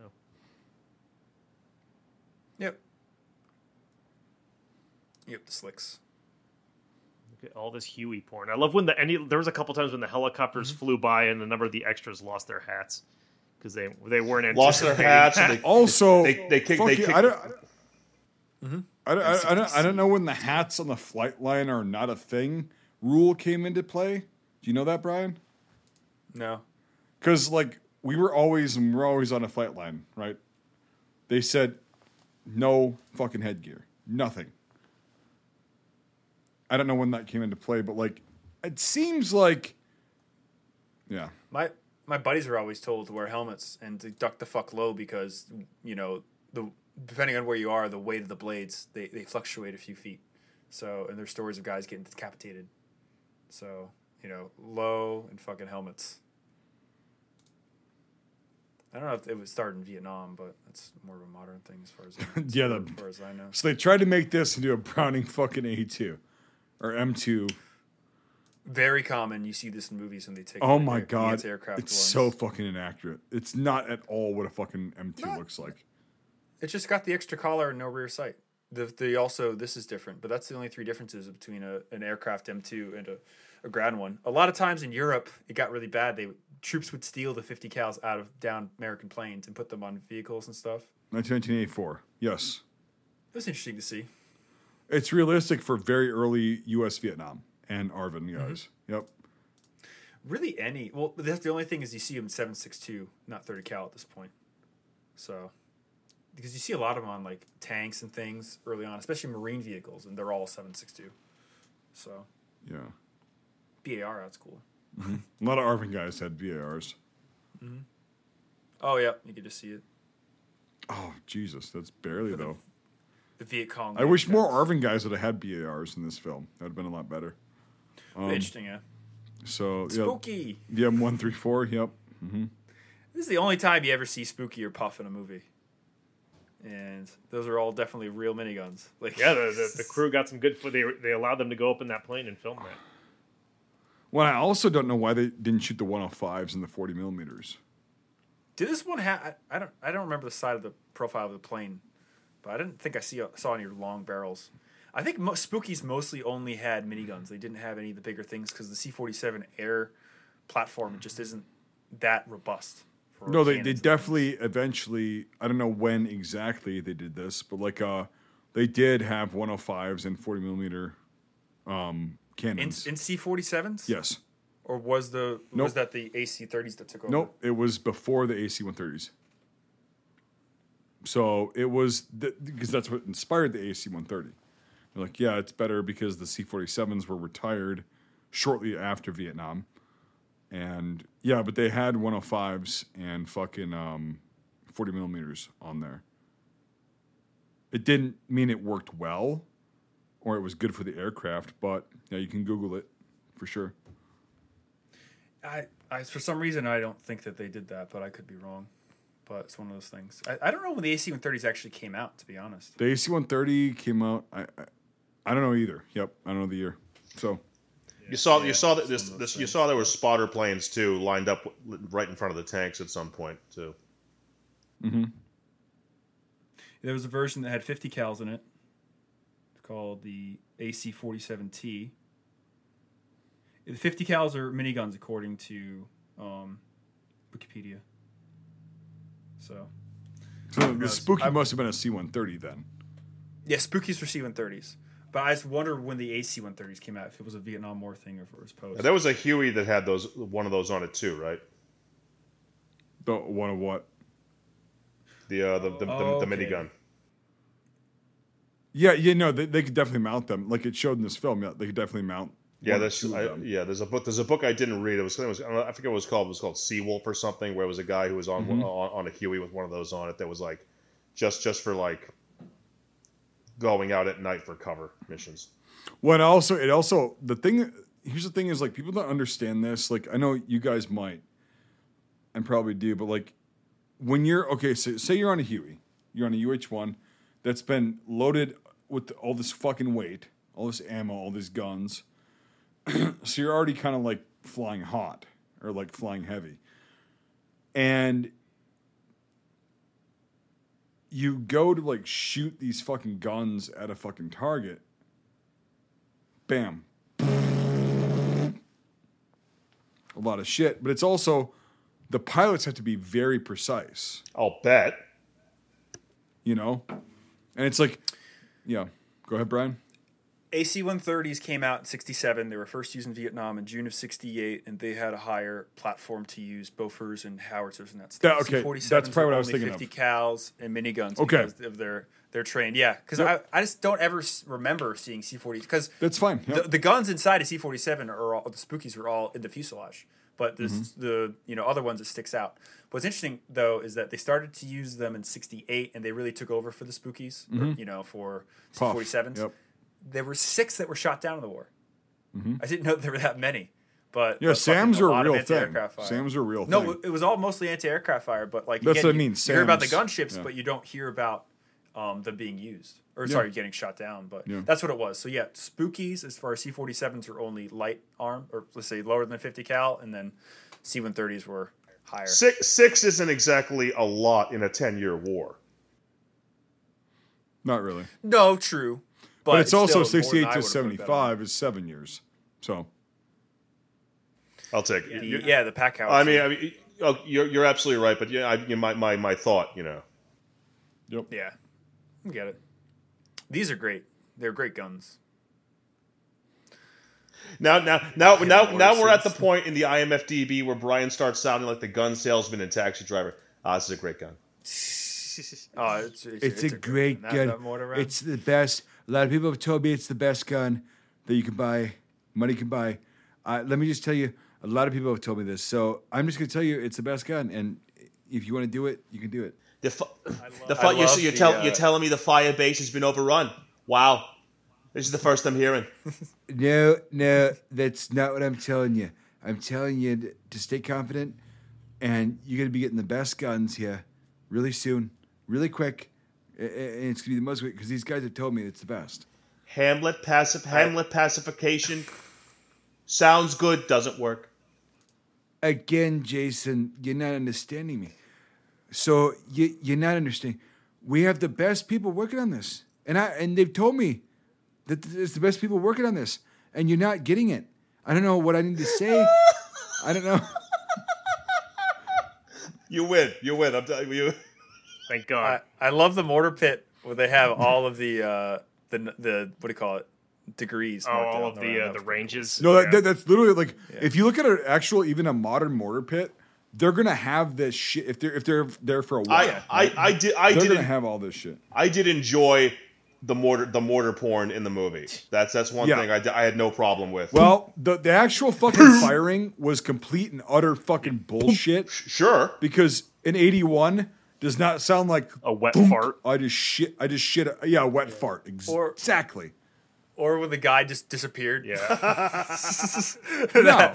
was exactly. fucking, oh my god. It's like, dude, he's gone. the boot, and the gun that looks like it's been bent in half. Yeah. dude, you have Probably a Mattel 81s. toy, too. You have 81s. They're pretty fucking powerful weapons. They don't sound like boom, like an M70. Well, actually, it sounded less than an M79, like the fucking sound effect Yeah. they had. Jesus Christ, an what are they M79 sound- or a what- 203 is louder. I was than that. next What, to. so that was a blooper sound effect. What's closer to what they sound like? It's like Shotgun, a fucking. what? They sound like a fucking 50 Yeah, it's like caliber, they're or loud like, as hell. It's a low hollow. Boom! So it's like up a- into it's a like- huge. So it's like a motherfucking like War of 1812 cannon. Well, it's yeah. Yes. I was Yes. when I did this thing with the military, and I was next to them, and watching movies and stuff. I thought it was like those aren't that. It's going to be like punk, but like I was there, and like dirt shot up everywhere once it went off. It's an actual Yeah, shot. it's like, man, that is When loud, it goes off, it goes off. Like you said, it's a cannon. It's a hollow sound. It's a very hollow, like boom. Like fucking massive sound, and then whatever. And then when they come in, which is not a good place to be, it just whistles and it comes down, and then it's a fucking impact that's louder than the fucking. When they get Whatever. when they get mortared in this movie, when the SF Yeah. camp gets mortared in this movie, there is absolutely no sound related feedback that they're about to get shelled whatsoever. Things just start exploding. There is no whistle. There is no nothing. So okay, that's actually a really good question and kind of like a statement that you made. In real life, if there were be mortars coming in, you would hear the fucking tubes going off. Yes, yes. And so depending if they were far the fuck away, like 500, 600 yards away versus 100 yards away, you would hear this. Okay. I'll just say this for the podcast and for you. Like, you hear, and if you've ever been to a fireworks show, the hollow, like, boom, that's what it sounds like from a distance, right?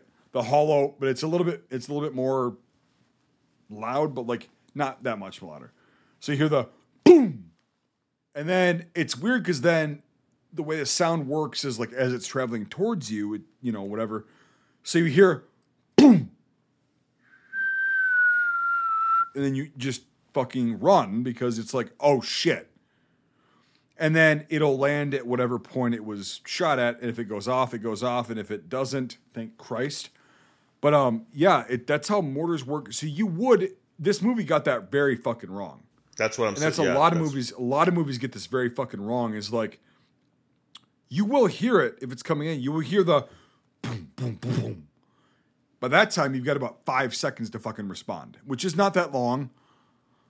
But it's like, oh shit, and then you hear the for mortars. Yeah, but they got so much else wrong. Why would they get that right? Well, that's right. I mean, that's a fair assessment. But like, it's everything they got right in this movie, I chalk up to it being a contemporary conflict, for all intents and purposes, to being like a right here, right now conflict. That's the only reason they got because you can't get it. You can't get so there's now suddenly the amount of shit you can get wrong kind of shrinks if that makes any sense. It does, but it's also if you actually give a fuck about portraying it correctly. The audience or can't if you're making or if you're making a propaganda film, which is what they did. The audience can't see it, but I'm giving him finger guns in agreement, like 110% on target. That's exactly it. On target, like bullseye. Yeah, I just want to explain like what the sound effects that they used were very old. Well, not all of them, but like most of them are very old. And even in modern films, they use old sound effects. And I'm like, in our film that we made, Nate and I, spent time with actual sound effects that were captured and I'm like, yeah, this is actually what it sounds like because I've heard it in real life. And we did that, and it sounded, in my opinion, a lot better than these generic sound effects that have been done from the fucking 50s through the fucking today. So go ahead. And that's awesome. And that sounds like of course it sounds like the correct thing to do and the right thing to do. And I'm glad you guys did it. And I would love to hear it.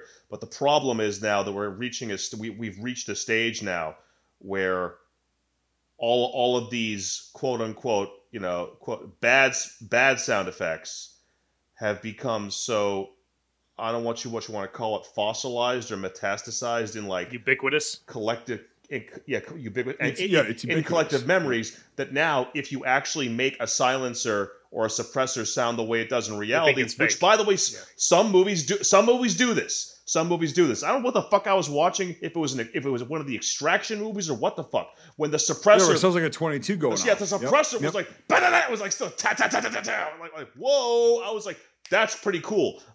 People will be like, what the fuck? What the hell is that thing on the end of the, and so on and so forth. Because none of them go or like that's not a real thing. Yep. So not to compare James Bond. Not to compare apples and oranges, but like you watch some of these older Western movies, and no, I would actually, in an old Wild West movie where like the realism is not exactly why I'm here, for a gun to go kapow, I prefer that. Yeah. You know what I mean? But and I know that's not realistic, and so do you. So does most people with a fucking brain. But like that's what you're kind of up against now. But it's like I've been told where firearm sound realism is concerned, a really good movie is Fury. And there's something else that I also, just like Fury, refused to watch. What the fuck was it? It's Fury and something else. Oh yeah, the guns sound all spot on. I was like, we can talk about this once we're done with the stream. All right, sorry. Yeah, we can talk about this. Let's just continue. Let's do it. So, and lastly, the Claymore.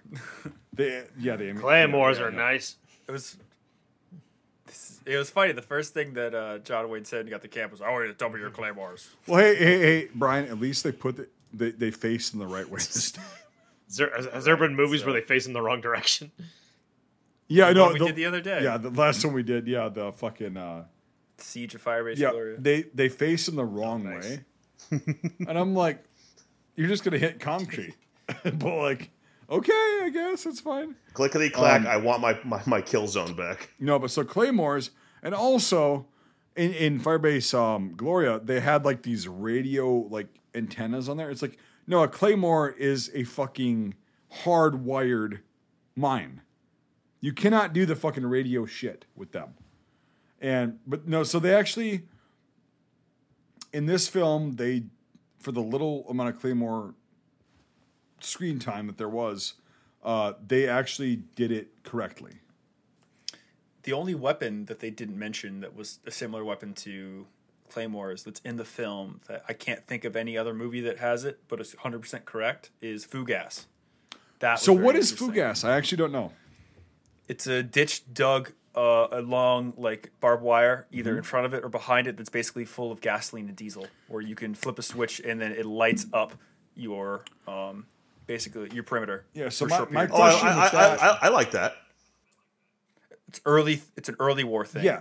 So my question with that, Brian, is like, how long does gasoline and diesel last on the surface before it sinks in? It's something you prepare. I'm not sure. Again, I don't know the semantics of it. That's what I mean. Like, it's so weird. Like, I know it's a thing. The soil is going to absorb it like a sponge. Exactly. You're relying a little bit on the aerosol factor, I think. You're hoping. Yeah, but it wouldn't be like, it'd be like a little burning like pit, like. What do you think? I think 3 hours, 2 hours, 4 hours. That's the thing that I was wondering is like, when did they? Because it seems like they did this before, like a few hours beforehand. Fugasse apparently is what it's called. Fugas, and it's a British weapon from the Second World War. It was an anti-tank weapon, and it's got like phosphine gas and a bunch of, I don't know. It's a really long article, but apparently it's more than just gas in a trench. There's barrels involved. There's But all I know is that it was a very early war Vietnam thing that you hear about seldomly that was used on some like small bases and FOBs.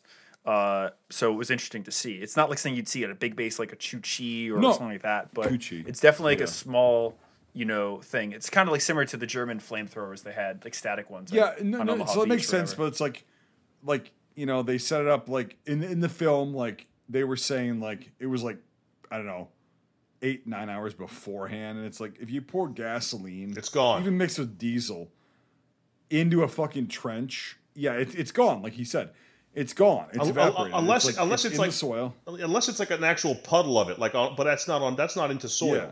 That's like into like a concrete like fucking well. Yeah, where it doesn't soak in. Yes. Yep. But interesting. But yeah, it's a trench filled with flammable explosives that's in your defensive perimeter, and at a certain moment of time you can use it. And I think it's sectional too. It's also a super. So you don't want to like blow a whole ring. It's a super old method. It's like a siege tactic. The movie made it look like. Speaking of siege tactics, it looked like Dragon's Fire. So yeah. Yeah, exactly. Yeah, literally. Yep. And the best thing too is the pre-placed dummies in the barbed wire. Yeah, because it's like you see him and then the explosion. No, those are scarecrow corpses to scare off the rest of the goose. Yeah, no, that's literally what it was. It's like, come on. I mean, Jesus Christ. And so there was so much shit. Like again, the first hour, like I was saying, it's like it showed kind of what the special forces actually did in Vietnam. It's not this hardcore fucking thing that a lot of people would want to think. It's like, we're setting up a base here, working with the locals. In the Montagnards, crossing into Vietnam, very sketchy thing. That's why there was so much like kind of hesitance from them, I would guess. When they're going on the snatch and grab mission and like 2 yards just kind of like peekaboo out of the brush with their... I'm like, what the fuck are these guys doing here? No, yeah, exactly. That's a weapon they didn't have, the crossbows, like... I love a movie where a bolt, a fucking thrown bolt, either via bow or crossbow of any kind, hits a person. I don't care where, even between the eyes, and it's like, oh, I'm dead. Like, no, you're fucking not. Get the fuck up and start yelling. You're not dead. Arrows don't fucking kill you like that. God damn. They're deadlier than shot bullets. You in the fucking larynx, would you have the same opinion? It's got to be. I want it to be that super arrow from the animated version of The Hobbit. That's a nice arrow. Like that arrow will take me down clean, like Bobby Hill. Quality arrow. I think we have moved on to final thoughts. There's nothing else I think we can say about this movie. Or this cocksucker fucking Brian fucking dragged onto the podcast, found a way to work the animated Rankin Bass version of The Hobbit into the conversation. Shut it down. Hey man, listen to Taeguk GI. That was an episode. So like that was an episode. Which one? What GI? Taeguk GI. It's a Korean war film. Oh, is that the one? Is that the Suicide Squad, or is that the fucking the older brother's got to protect the younger brother from frontline service? It's that one, yeah. That one, yes. Yeah. Is it good? Watch it. It's worth a watch. So yeah, I'm gonna scare up 3 hours. Who wants to go first? Michael wants Mike. Mike A. Let's go. The irritated pony wants to go first. The irritated pony? Because I made that noise, I guess. Yeah. I'm not irritated, but I'm just I'm weary, and like I say, yes, it's stupid. I knew it was stupid going into it. It's infamous for its stupidity. But it was funny to watch a lot of it, and just to see certain things like that are supposed to be taken seriously, and all these cliches and everything. Yeah, it's just ridiculous. And then just to know the time period it was made in and everything that was going on around it and the reason why it was made. It's one of those kind of fascinating things to look at. And just because of the history surrounding it and all that. If I just went into this not knowing a goddamn thing or caring about the time period, I'd be bored out of my skull. But and the same thing with filmmaking. Like when I just watch, it's like, oh my god, that's like stuff you'd see back in the West. Oh, there's the red, bright red, opaque blood from the time. That's cool. Oh, there's the little model helicopter is so cute and all that stuff. And so John Wayne is so funny, and I think I gotta give it maybe a 3 out of 10, just because it's stupid. I know that, but like I did enjoy some of it because of just how dumb it is. So I guess I'll go 3.8 out of 10. No, your first score is your score. You can't. I can't add an 8 to that. No, you Fine. can't. It's okay, 3, solid 3. You can't, Mike. You can't. Whatever your score is initially is your Okay. score. We have to have a standard here. Michael, We have to have. Michael, don't get upset. Mike, don't get upset. Mike doesn't make up the rules. Everybody knows the rules, though. So Everybody there was a point where we were doing the point this, point that, and so I just thought, well, I'll add that to that. Then I was Oh no, I'm still doing the right, point yeah. that. But then I was just like, okay, fine, okay, it's a 3. It's a 3. No, it's all good. It's all good. We have to have a fucking standard. I'm gonna go. Go. I'm gonna go. So, film's weird. Film's weird, and kind of it's obvious for obvious reasons. It's a bit of a time capsule in more ways than one. I personally, I can't help but get this really strong feeling that the film's infamy, and the film's notoriety, and the film's controversy, all together are actually a lot more fun to get into than the film. And the film itself commits to me personally, commits the ultimate sin. It's not very good. Yeah, very controversial.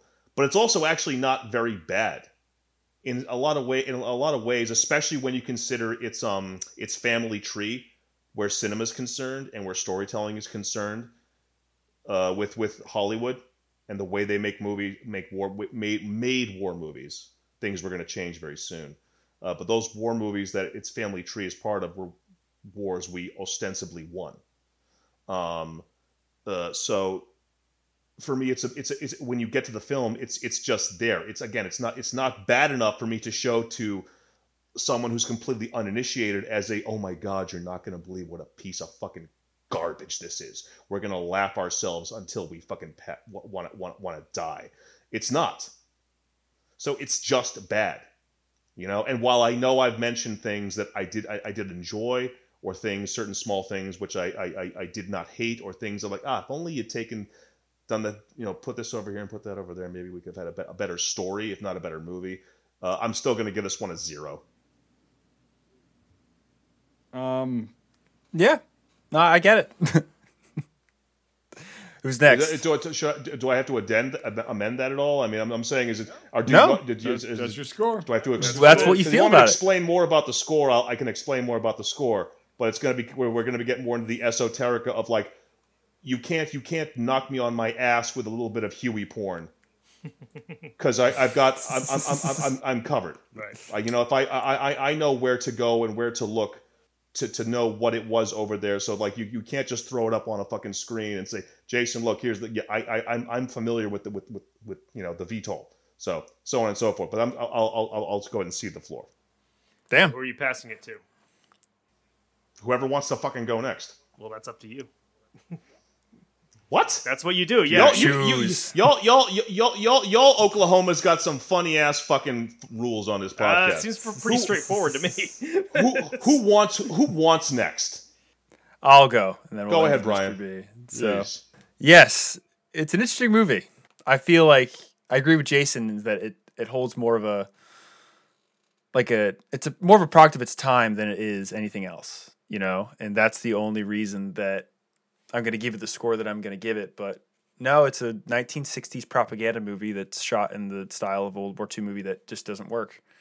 It's a tragedy in a lot of ways because it just shows the counterculture, things that were going on in 68 and 69.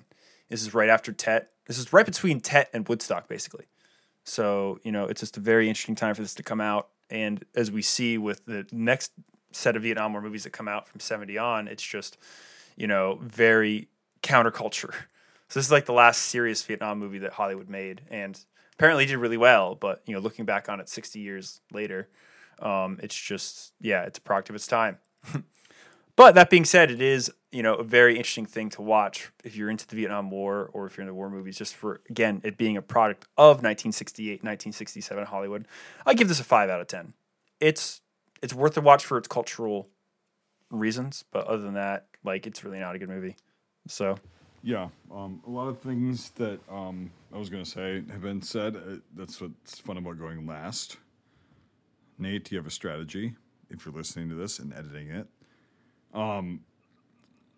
But it's a purely propagandistic. Oh, Jesus Christ! Let me speak. It's a purely propagandistic film.